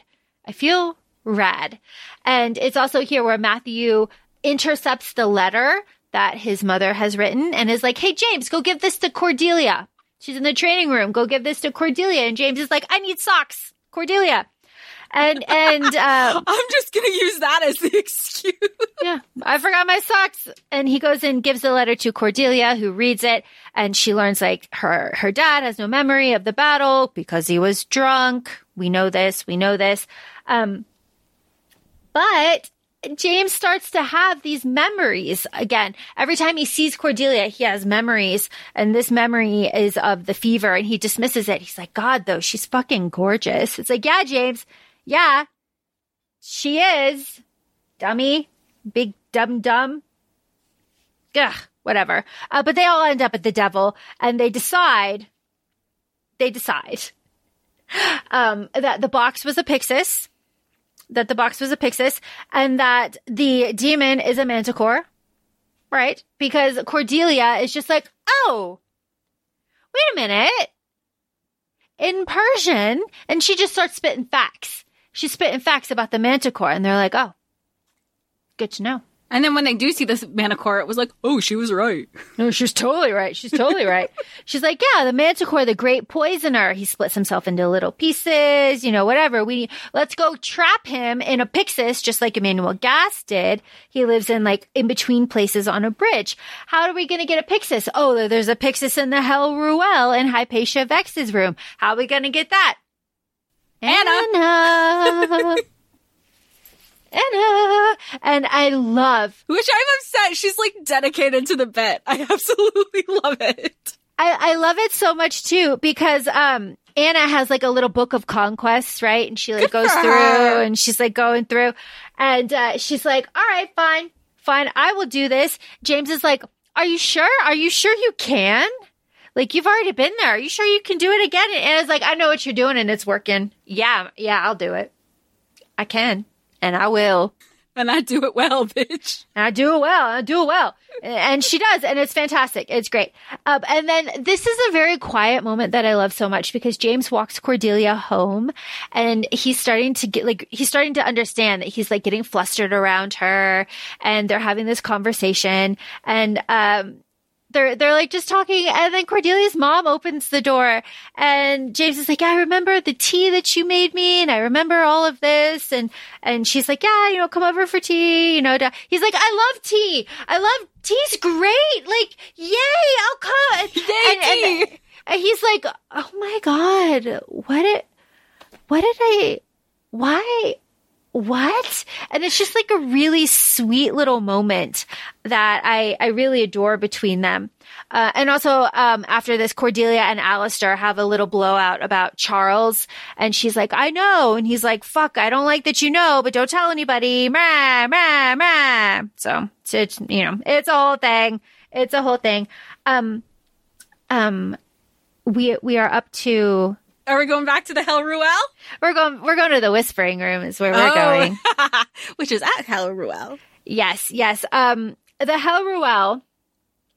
Cordelia has a brand new wardrobe from Anna, thank God. It's all beautiful jewel tones. I will pull out my Fake Crate plushie of Cordelia here. This is the bronze dress that she's wearing when she does her dance. I don't have Cortana in her hand. She didn't come with one, but we need Cortana. This dance, fantastic. I love how both Matthew and James are just the whole time. So let's remember that Cordelia's mom was like, I'm going to give you all the popular colors for the season, not what colors work for Cordelia. And Anna's like, I got you, like Laura said. So she comes out and she's like, this dress is tight. And it is very, again, we're in the 1900s. It is very revealing. Can't wear a petticoat. Curves are curving. She is looking snatched. And James is speechless. He's just openly drooling. The boys are just like, hey, looking good, Cordy. Anna's like, yeah, she is. And they're off doing their thing. James still can't get anything out of his mouth. And they are at the Hell Ruel. They have to do the thing. Anna's like, peace, y'all. I got shit I gotta do. Y'all do whatever you need to do. And then Laura was talking about a dance. Well, yeah. So they're like, we're looking for entertainment. We need a distraction while Anna works her charms on Hypatia. So Cordelia is like, all right, I'll do it. So she gets up there on the stage with some music accompaniment and Cortana, and she does her sword practice movements, but she says a story while she does it, and it's just captivating everybody. And they say everyone's going to be talking about that dance for years to come, and it'll be fantastic. Right after that, Charles walks in and everyone's like, oh fuck, Charles is here. So James and Cordelia run into the whispering room that has an enchanted fire that we learn about later on in the books. And whispering room is where we have a hot and heavy makeout session between Cordelia and James. And I swear if that door hadn't opened, Cordelia and James would have been on that couch. Oh yeah. Easy, because he was already like all up on her tits. Like he was in it. They were both in it. And the only reason they stopped was because the door opened. Then they pretend, once the people kept going and they closed the door, they were like, oh, don't you hear that? That sounds like people are coming again. We might as well keep going. Meanwhile, nobody was coming into the room. The only time the next person that did come into the room was Matthew, and he was like, hey, y'all. And Cordelia's shoes are in the middle of the room. Yeah, everything, she's, legs around his waist, pressed against the wall. She's like, oh, we, just in case somebody came in. And he's like, uh-huh. Anyway, Anna's done. And here's the information we need. Yeah, so Anna gives the Pyxis. We get a glimpse of Anna's necklace. And yeah, it's just like, all right, we got the Pyxis. You guys don't have to make out anymore. And both James and Cordelia are like, all right, cool. We're acting. Actors. We have the mention of the star on James's collar. Of course, that's the Herondale birthmark left from the angel when Will and Tessa went bang bang in the cave. He does call her my Daisy. James. While that's happening, Lucy and Thomas and Christopher are spying the fuck out of the Institute's Enclave meeting. We love it. We love that Lucy is using a rune that her dad taught her. Go off, Will. And we're learning. There's 6 attacks. 25 people are sick. All of them are moved to the Silent City. Here's the quarantine. We are on 3 groups of research, day patrols, night patrols. It's not enough. Charles will act as the consul in London because of the quarantine. It is what it is. After that, it's just so funny the way that things go. Everyone is like, you know what? We have to make sure that this Pyxis is empty. Right? We got to make sure this Pyxis is empty. This is James, Thomas, Cordelia, Lucy, Christopher, and Matthew. They're like, where can we do this? Where can we safely open a Pyxis? Well, obviously we'll do it in the sanctuary. And Jessica, can you say with a straight face who walks into the sanctuary? Or can you only say it with a smile? Only with a smile, because it's Magnus. What is going on here?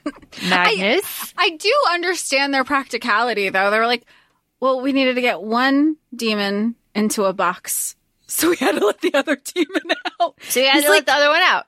Yes. But no. But I see where you're coming from. And now we have Matthew fanboying. Oh my God, Mr. Bane, I love your work. It's like, I love your work. Also, the demon recognizes James here and is like, I am free. I will retrieve my master's lost world. That's a little just plot, just like thrown in there for us. A boon, blah, blah, blah. And James absolutely just kills it. Practical Magnus, why aren't you just telling your parents? Your parents are cool. Like, what are you doing? The last time I saw you, you were drunk as a skunk. Yeah. And they're like, well, Ragnar told us not to tell him. And he's like, well, if Ragnar said not to tell him, well, then I guess I will tolerate your bullshit for a little bit. And I'm 6 hours early for my meeting because I came in from India. So like, what are we on about? Let's go. And Cordelia is like, cool. We're going to go find a manticore. Can you create another tower bridge so that we can do this? And Magnus is like, I guess, but if the bullshit gets too bullshitty, I'm telling your parents.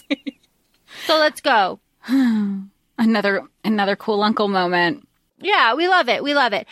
Magnus also says hey, that dirt that you got is from Belfador's land. Like Jem called me. I analyzed that shit for you. So it's from Belfador. James is like, maybe that's my grandpa. It's not. But we have this big battle, like big Manticore battle here under the bridge. We can distill it down basically into Cordelia stabs the fuck out of it. And I love it so much. She doesn't hesitate. She just goes, woo. And this isn't the first time either. Because it happens again later in the book. She uses Cortana. We get flashbacks of like, Cortana she always felt called to it, but Cortana chooses her. She and her, like, they just have like, and that's just how weapons work in fantasy world. Just like the wand chooses the sword chose Cordelia.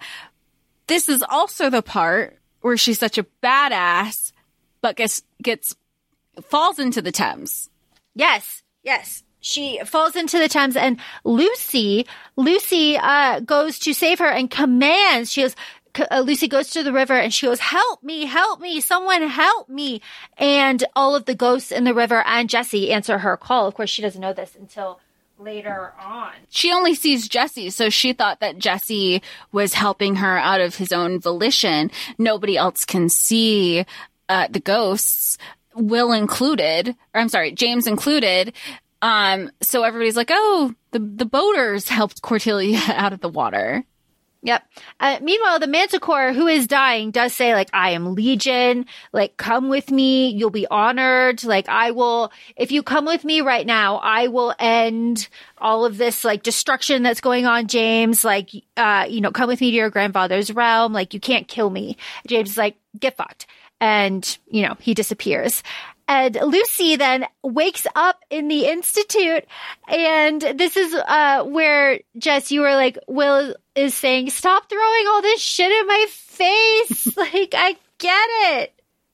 It is also here where Lucy's like, you know what? Like, danger isn't just for boys. Like, you did all this riskier stuff. Like, James has Cortana, though. Like, Cordelia went home. Right? Like, Matthew took Cordelia home. And this is the explanation of the green carnation that we just love so much. Matthew, you are an artist. You're just fantastic. But it is here where James brings Cortana to Cordelia in the middle of the fucking night. Like, they made it a point. It is after midnight. His sister, like, everybody's kind of healing. Matthew brought Cordelia home. Lucy's still here. They say, like, Cordelia's mom's like, where is Cortana? And she's like, oh, fuck. Like, there was that battle. At this point, all the parents at least are aware. There was no lies to be spun. There was a demon battle. Their kids were fighting it. And it was just kind of like, well, we knew it was too good to be true. It was going to happen one day that Shadowhunter children were going to be fighting the demons. So James is like, I know what I'll do. I'll bring Cortana it's past midnight. I'll bring it to Cordelia. And he is looking like a drowned rat. And Will is like, hey, you might want to look a little bit spiffy for social calls, especially if it's after midnight for this girl that I know I can see. You're like, hard eyes over. Yeah, so he goes, and Sonar is just like, bet. I will leave you unsupervised. And closes the door. Like, it wasn't just like, I'll leave you guys to talk, but I'll leave the door open. She was like, click, click, click, which is so funny because they're like so proper, but they're like flirting a little bit. And they're like, I kissed you, all of this stuff. And, here's Cortana. They're having their moment. And then Alistair is like, what the fuck is this? What the fuck is this? Mom might not care, but I fucking do. I care. Get out. And James is like, you know what? Your sister's the only reason I'm not punching you in your fucking face right now. Like, fuck you and the horse that you rode in on, Alistair. But then James leaves, and Alistair confesses to Cordelia everything about their childhood and about Elias being a drunk for their entire life. And Cordelia is just like, whoa, there's a lot. That's a lot to process right now. Her whole childhood was flipped upside down from her memories. And then she also kind of held her brother accountable for a way to be like, well, why did you do that? And he's like, because I wanted you to have that treasured memory because I didn't. So, yeah. And that you get more flashbacks too of how he was in high school too. Like, she's like, were you really a bully? And he goes, eat or get eaten. Yeah. And, you know, he said it is what it is. You know, I was getting made fun of. Like, our status was what it was. And I was just like, you know what? No. And I became what I had to do. I had to do what I had to do to survive, which is kind of like a theme here. And we do feel bad because, like, this happened when Alistair was like 10 or Cordelia was like 10. So, like, it was everything. It was all of Alistair's childhood, and Cordelia was shielded as much as she could. But, like, you know, they moved around a lot, trying to find the right climate. He was sick all the time. It's very hard. It does make her childhood a little bit tainted. And we do see, like, a little bit later on in other books, like, how that kind of impacts her. It's very interesting. James, our James, he's always forever going places. He goes to Matthew's house, and there's an energy here. They're like, there's energetic clouds. We're waiting for the shoe to drop. Like, because Christopher is convinced that he can make an antidote to the demon poison that has all of these people sick. And he says, we need some dark magic plants. And James is like, bet, Tatiana's got those. Let's go. And there's an attack. There's an attack, and I have to tell you, every time I read this, I get so nervous. Every time Oscar, the dog, comes in and saves Matthew, I'm just like, every single time. Fair. But we love. But it is just during this attack that took everybody by surprise because it happened in the consul's front fucking yard. Christopher here is scratched by a demon, and Christopher goes down, and he has to go to the Silent City. And here is also where Charles and Alistair are just like, hey, we saw the demon. What's going on? And it's like, where were you? But it's not addressed. What were y'all doing? Well, now that we know, yeah. Mm-hmm. It's like, what's going on? But because Christopher was hurt by a demon, he is now poisoned. He also grabbed onto Will, clutched onto him. This is the part where, James. This is later. This is later? Yeah. Okay, then I thought I was thinking of this part. Okay, never mind. No, you're very close. This is the reveal that Sonar has to Cordelia that she is pregnant, right? We have this. We have Jem and the Silent City and the infirmary, and everybody's busy. And then is this the part where people become possessed and they're like, James, they're like, I'm looking for Jem, you know, like James Carstairs, and then they get latch on to the James name and they're like, James, like all they're like possessed and chanting his name.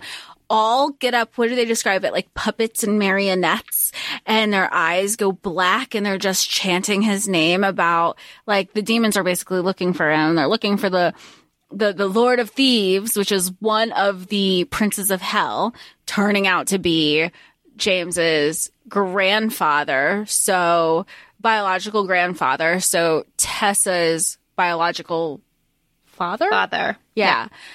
Which is still so weird because you think of a demon, a prince of hell, it's so many years. And he says that. He's like, you all think of like years and like decades and centuries. Like, we're thinking in millennia. Yeah, they're playing the long game, which is exactly it, because there's a note sent to everybody that from Jem, quote, quote, quote, that's like, come, I need to talk to you. I need to talk to you. Come alone. So, Matthew, they all go, and everything, Cordelia's there. They all start chanting, just as you say. This is where the scratching happens. And, Ariadne starts talking, and this is where they say, like, you've been summoned by the Lord of Thieves. Your blood will open the gate. You carry the taint now. And this is where Jem comes in and like bangs his staff and is like, what the fuck is going on?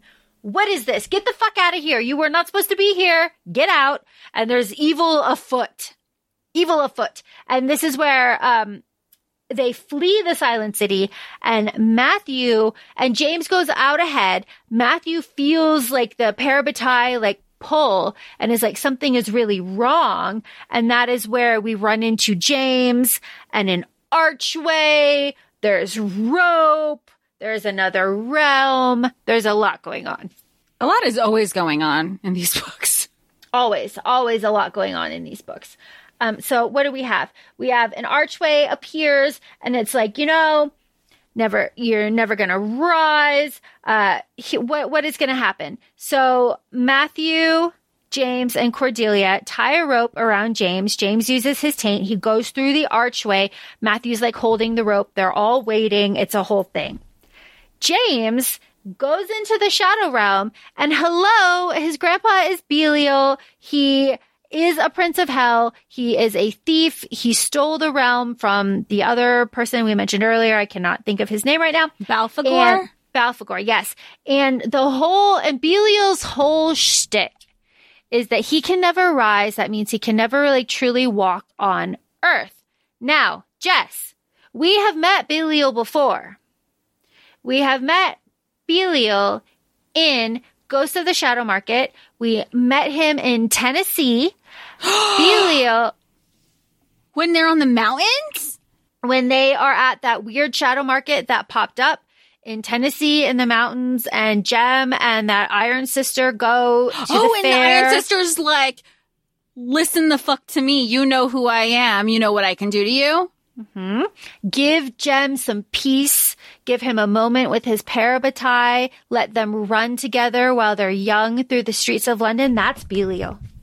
But that's happening in like the 1920s, 1940s, 1960s. This is way after right now. What do we not know? Why is he being so nice? Moving on. Haha. So Belial is the one who hired Gast. Belial is the one who raised the Manticore. Jess, if you remember in that story, Belial is masked in the fair in Tennessee, and he doesn't have like a true form because it's all the mirrors. So he's reflected in the mirror. Okay. So see, this is why we read everything. All right. So Belial's whole shtick is that he can't like walk on the earth. He needs a body, right? He needs like a blood relative body. He like burns through normal people that he tries to possess. So he needs you to volunteer, James. James, I'd like you to be a little bit older, but you're fine now, James. So volunteer, and I will make all of these demon attacks. I'll make all of this stop, but I will walk the earth in your body. And James is like, James just says yes.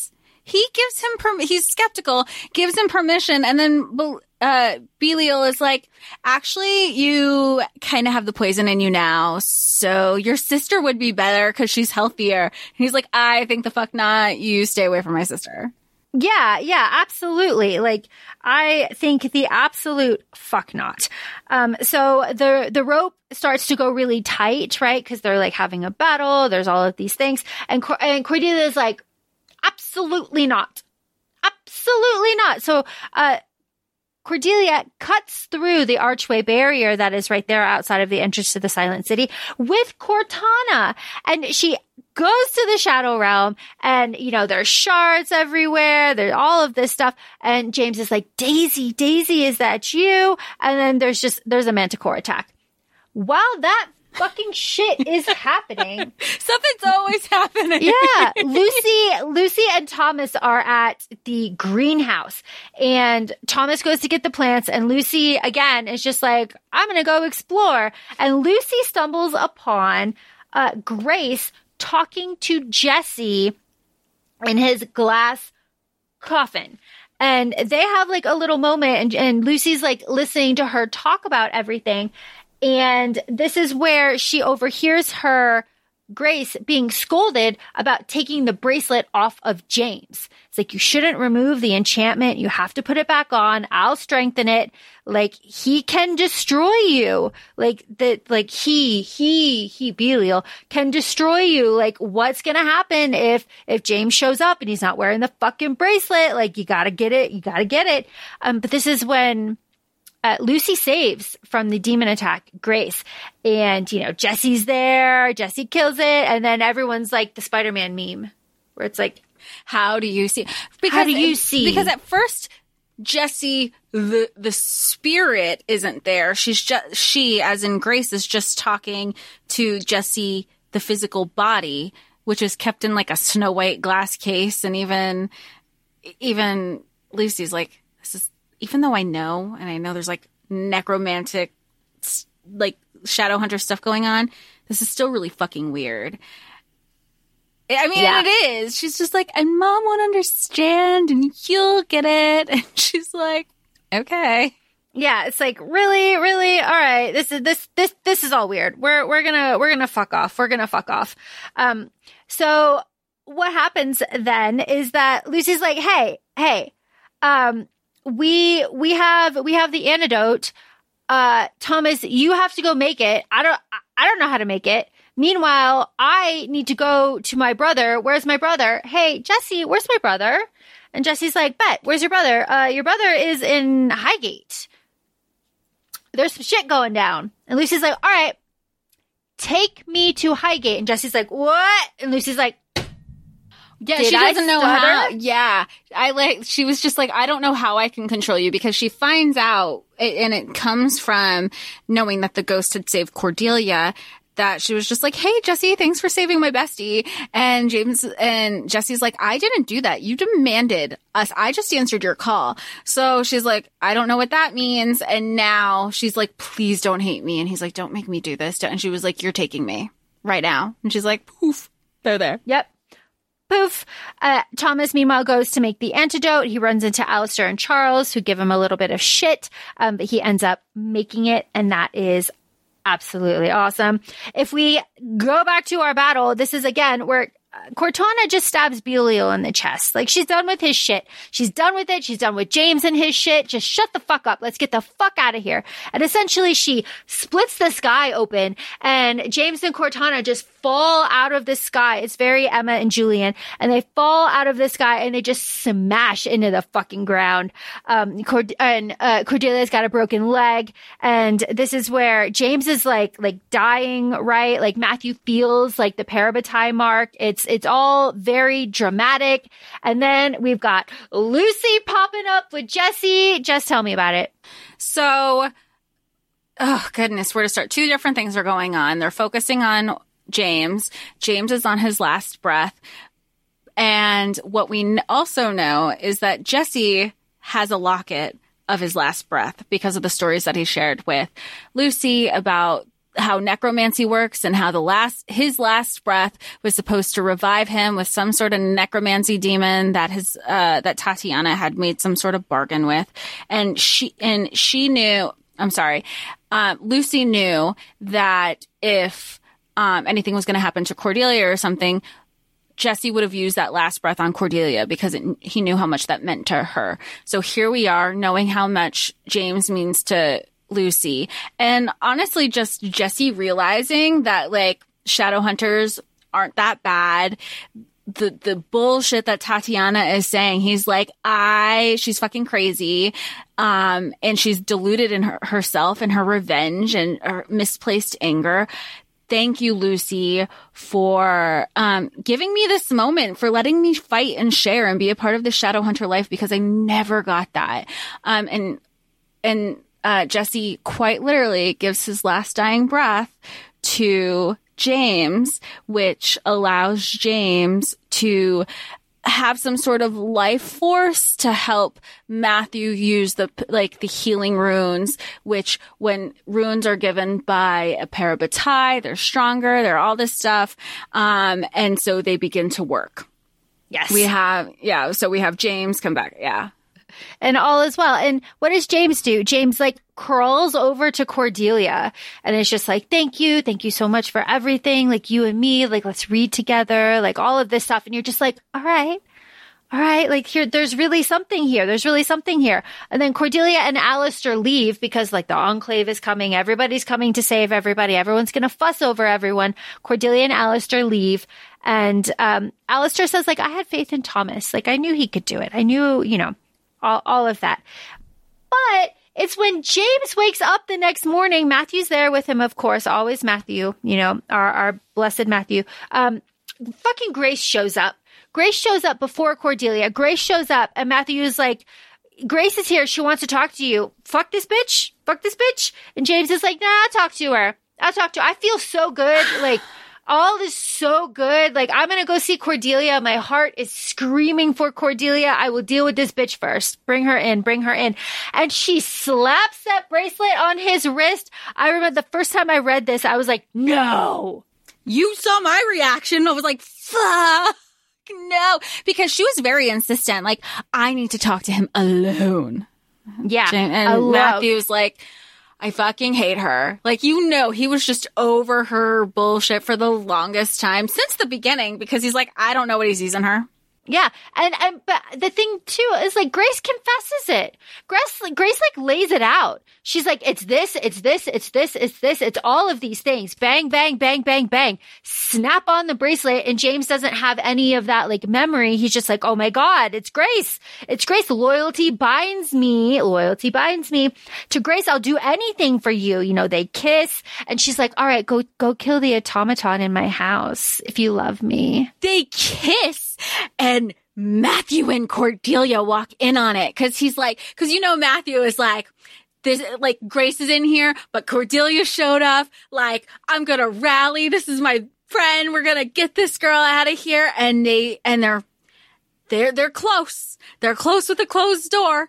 We know this is 1900s. Gonna keep emphasizing that. So they're just like, stopped dead in their tracks. Cordelia's all like, I wore my nicest dress, and she's like, she brought the book to read. Yeah. She's like, oh my God, thank God he didn't see the book. Like, everything that she's thinking going on in her head, anybody would be like the same way. Or like the pit in her stomach, her heart dry, like every single emotion where she's like, it was all a dream. I must have made it all up in my head. Yeah. And Cordelia sees the bracelet on his wrist. She's like,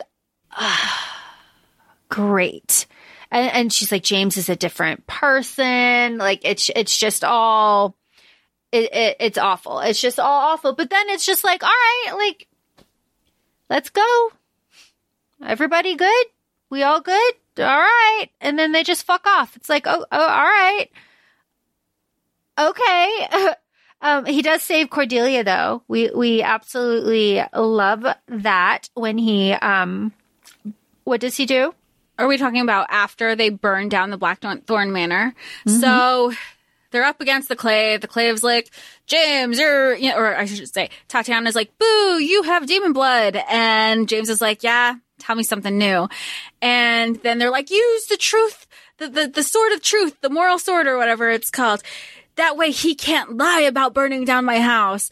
And in a panic, because the people who do know what's going on know what's happening. And Cordelia's like, he wasn't burning down the house because he was with me all night long. And everybody's like, oh, gasp, oh my gosh, scandal.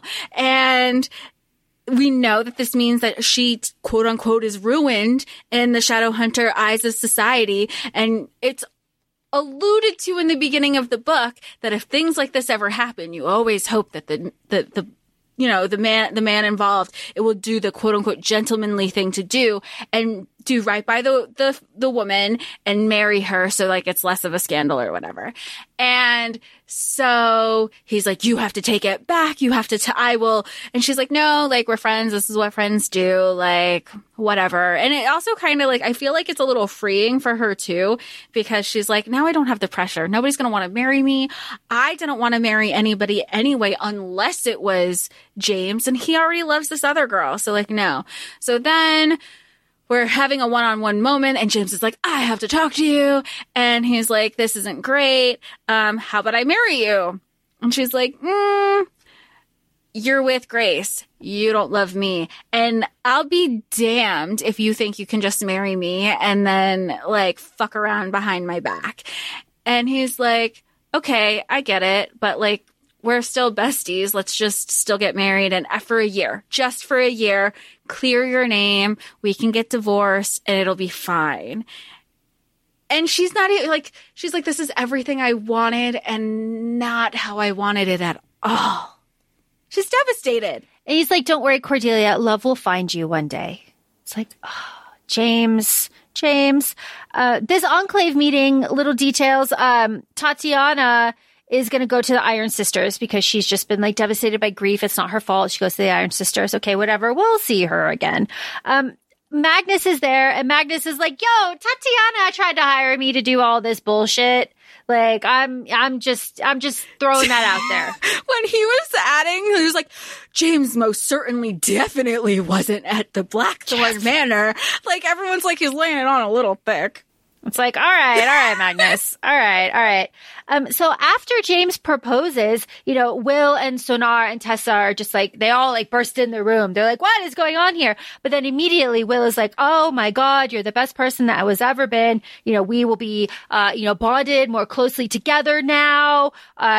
Just fantastic. Will is. But Tessa suspected, like right away, she's like, something fishy's going on. She doesn't know what, but she knows her son, and she knows Cordelia a little bit, especially with like the one-on-one moments that they've had. And she's like, this is something's happening, and this isn't it. So we're gonna look to Cordelia's mom. Like, are you cool with this? Because I guess if you are, then we'll stand behind that. Yeah, and Sonar is like totally fine with it. So. That's good. And good things are happening to Cordelia too, because later Alistair says that like Elias, their father, is going to be released. Like, Cordelia, you did it. Like, you're a hero now. You can ask for things. It's bad form to like prosecute the father of a hero. Like, it's all about optics for the Clave, and it always has been. So that's why they're just like, what would it look for them if they had the hero's father? And Jem was like, Jem shows up and he's like, hey, Cordy, got your message. And she's like, I was really hoping that I don't think you got it soon enough because, he has, a substance abuse problem. He is an alcoholic, and probably the best way for him to get the help that he would have needed is if he was in that forced rehab at the Silent City. And Jem was like, ooh, my bad. Yeah, he's like, so why don't you write to them and say that you want him to go to the Basilius for treatment? And she's like, all right, I will. Speaking of optics, Alistair is not dyeing his hair anymore. Alistair has his black hair back. And that is revealed when we get to the engagement party of James and Cordelia, which is like kind of taken over by Charles because he announces his engagement to Grace. I hate that shit. I hate when people do that. I hate that because that's exactly, he wanted the attention on him. He always does, which is so fucking weird. Like, again, no. You know what it is? It's like the Sophie Turner Joe stuff where he's trying to be cool and like, he's just not. Team Sophie, by the way. Yeah, he's just not. He's just not. So he's like, bah, thank you. All of this, bah, me. And everyone's like, shut up, Charles. Like, it is not the time. But also, Alistair really takes that onto himself too, because Alistair and Charles break up here. And they're like, I deserve someone that'll stand up for me. Like, fuck this. Like, fuck all of this. I'm done. I'm done. And this is a nice part of Alistair's and Cordelia's relationship too, because now that Cordelia's like, hey, I know about y'all. We know in a letter that Alistair wrote to Charles is like, hey, by the way, my sister knows and you can get fucked. Like, whatever you want to say, you can say it in front of her. And so they have that fight, and Alistair grabs her, drags her along to this conversation because Charles is like, I need to talk to you, grabs him. So it's like this chain effect. And he's like, whatever you could say in front of my sister. And Charles is like, oh, you were for real about that. But in that moment, there's a vulnerability because he's like, yeah, you could say it in front of her, but it was also I need her here to help me stay strong because I don't know if I can do it by myself. Yeah, and that is just echoed because Alistair does leave the party crying because Matthew just goes off on him. And he's like, all right, let's go. Let's go. You want to talk about why I don't fucking like you? It's because you told the lies. You talked about the parentage. You put in all of these doubts. Like, what the absolute shit? All of these rumors. Like, you've ruined our families. Like, all of it. And Thomas. You made my sister cry, my cousin cry, our moms cry. Like, our parents. Like, it's not just these rumors that kind of, back before, at a point where if there were rumors, it stayed within the school or something, and your parents never really heard about the things that were going on. Like, it got into the parents' ears. Like, they were just so hurt for themselves, for their kids. Like, everything was so intertwined. And he, as an Alistair, contributed to that. Yeah, and this is where Thomas and him kind of, like, end their, like, thing or whatever, too. Because Thomas is just like, fuck you. We have declarations. Lucy declares to Jesse that she will bring him back. She promises. Ariadne promises to Anna that she will win her back. You know, I will win your love back, all of this stuff. Like, I heard you. Will and Cordelia are dancing, and they have a very beautiful, like, future father-in-law, daughter-in-law moment. It's very lovely. You know, we can have a celebration or we cannot. And while that is happening, James is just like on the balcony being super contemplative about like everything that's happening. And, you know, once again, Grace rolls up and walks out onto the balcony, and she's like, hey, Will. And then, hey, James. And James is telling her basically how it's all a ruse. And she's like, oh, great. So, like, y'all can get divorced and we can still do our thing in a year. Yeah. Yeah. And James is just like, you know what, though? Like, let's not talk about this right now. Like, this is not the time right now. Fuck off for right now. And he's like, you know, Cordelia, he does have this feeling of like, Cordelia. Like, so there's that. But again, he's in this extra strong bracelet. So that sucks. Magnus is there. Of course he is. Magnus is watching the self-destruction of Matthew. And Jess, this is the quote that you said earlier in the episode where, like, if a man brings his own alcohol to an open bar, then you know there's a problem. That is this moment. And Matthew's like, you know what? Or Magnus is like, you know what? I'm going to stick around. And see how this plays out. Like, shit is going down. Which is so nice because, again, it alludes to how where we were with the Ghost of a Shadow Market, or no, I'm sorry, the Bane Chronicles, where he was telling Tessa, he's like, why don't you tell me what's going on? And she's like, why don't you tell me what's going on? And you knew that the correspondences were being kept from each other. And now it's like, I'm going to be here. Like, I love these guys. I might talk shit, but like, they're still my family. We love them so much. And this is the end now. We are in the epilogue. The epilogue is Belial appears and he is talking to Tatiana. He's like, Tatiana, this is what we want. You are a spy in the Iron Citadel now. We have an in. This is excellent. You're going to take it, and you're going to take them down from the inside too. Yep. So, and then it's like, bum, bum, bum. Then it ends. There is a bonus story I feel that we should save for something special. I don't know. This is a very long episode. Yeah. I feel like we should and it doesn't necessarily tie in just yet. Exactly. So I feel like we should wait and do something with this 1880 very special episode that we have, or little story that we have here. So we will save that. Yeah. And it's like a 40-minute chapter if you read it at speed. I think it broke it down. So you can guarantee we will talk a lot about that. And Absolutely. Every little nuanced thing that's brought up there. Absolutely. And we can probably do that on like an Instagram live in December. True. Right? Like how fun would that be? Just like a little, just like a little fun. Okay. So that is the end of this book. Shadowhunter books, so much happened in Shadowhunter books. It is really a joy for me to be back in this world and to be back in a series where, and we've said this, Akafei and consistency, to be back in a series where like the thing happens, right? All of the things happen. Like this is the plot. It's laying down all the plot. We have so much plot, but like people died, people got sick, like we went to different realms. We did all of this amazing stuff. I really like this book, and I think now I will tell you just the criticism that this book has, which is when this book came out, and of course I did read this when it was originally released. It was March 2020, like when the world was shutting down. I looked at that publication date. Mm-hmm. The criticism was, why are there so many gay people? Because they were like, this is set in 1900. Why are there so many gay people? Rah! And it's like, just think about that question for like 5 more seconds. And you would have an answer if you had any sort of like, Well, I mean, and you even have, besides like, Matthew's dog is named Oscar Wilde. If anybody knows their literary history in regards to Oscar Wilde and the queer community, in regards to the history of the Green Carnation, like we know exactly it was 1900s. Just because it was 1900s doesn't mean that the queer community didn't exist. It's always existed. Yeah, it's always existed. And it was just like such a weird criticism to have in like this point in time and like the time in the world. It was like, why? But then that criticism was, that criticism is consistent when you think of the Dark Artifices as well. Yeah, I was going to say like Marie, just like everything that happens with the Dark Artifices.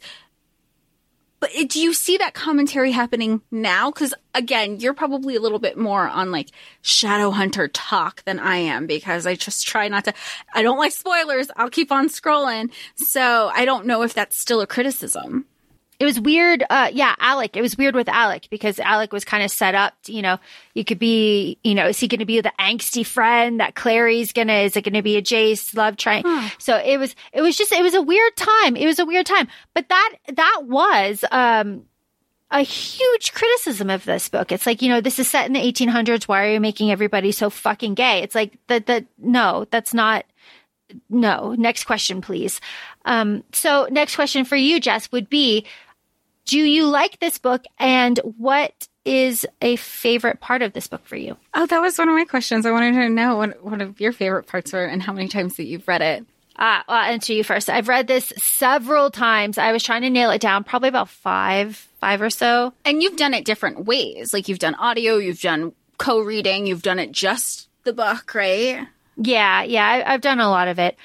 Do I have a favorite part in this book? Yeah, it's the whispering room. It's the dance and the whispering room. It's the passion because, and this goes to the writing again, is I feel the passion between Cordelia and James. Like there are, when we have said on the podcast and other episodes too, or we just don't feel the spark between the characters. I feel it here. So when they feel the passion, it's like I'm there with them. And I just love that too. And especially these characters. That's such a good point that you bring up because you can have other people write the same exact words, but it's not, you don't feel it from the characters. The words could be exactly the same. I have a couple of books that I'm thinking that we've discussed on the podcast immediately. And I'm just like, but no, it doesn't work. But this absolutely works. What is yours? The Whispering Room, soft moments with Matthew. I really, really am adoring Matthew. I'm liking the setup of I need a groveling James Herondale for the rest of his life for the bullshit that he's, we know the bracelet. I understand the bigger picture. We've gone into it a lot this episode.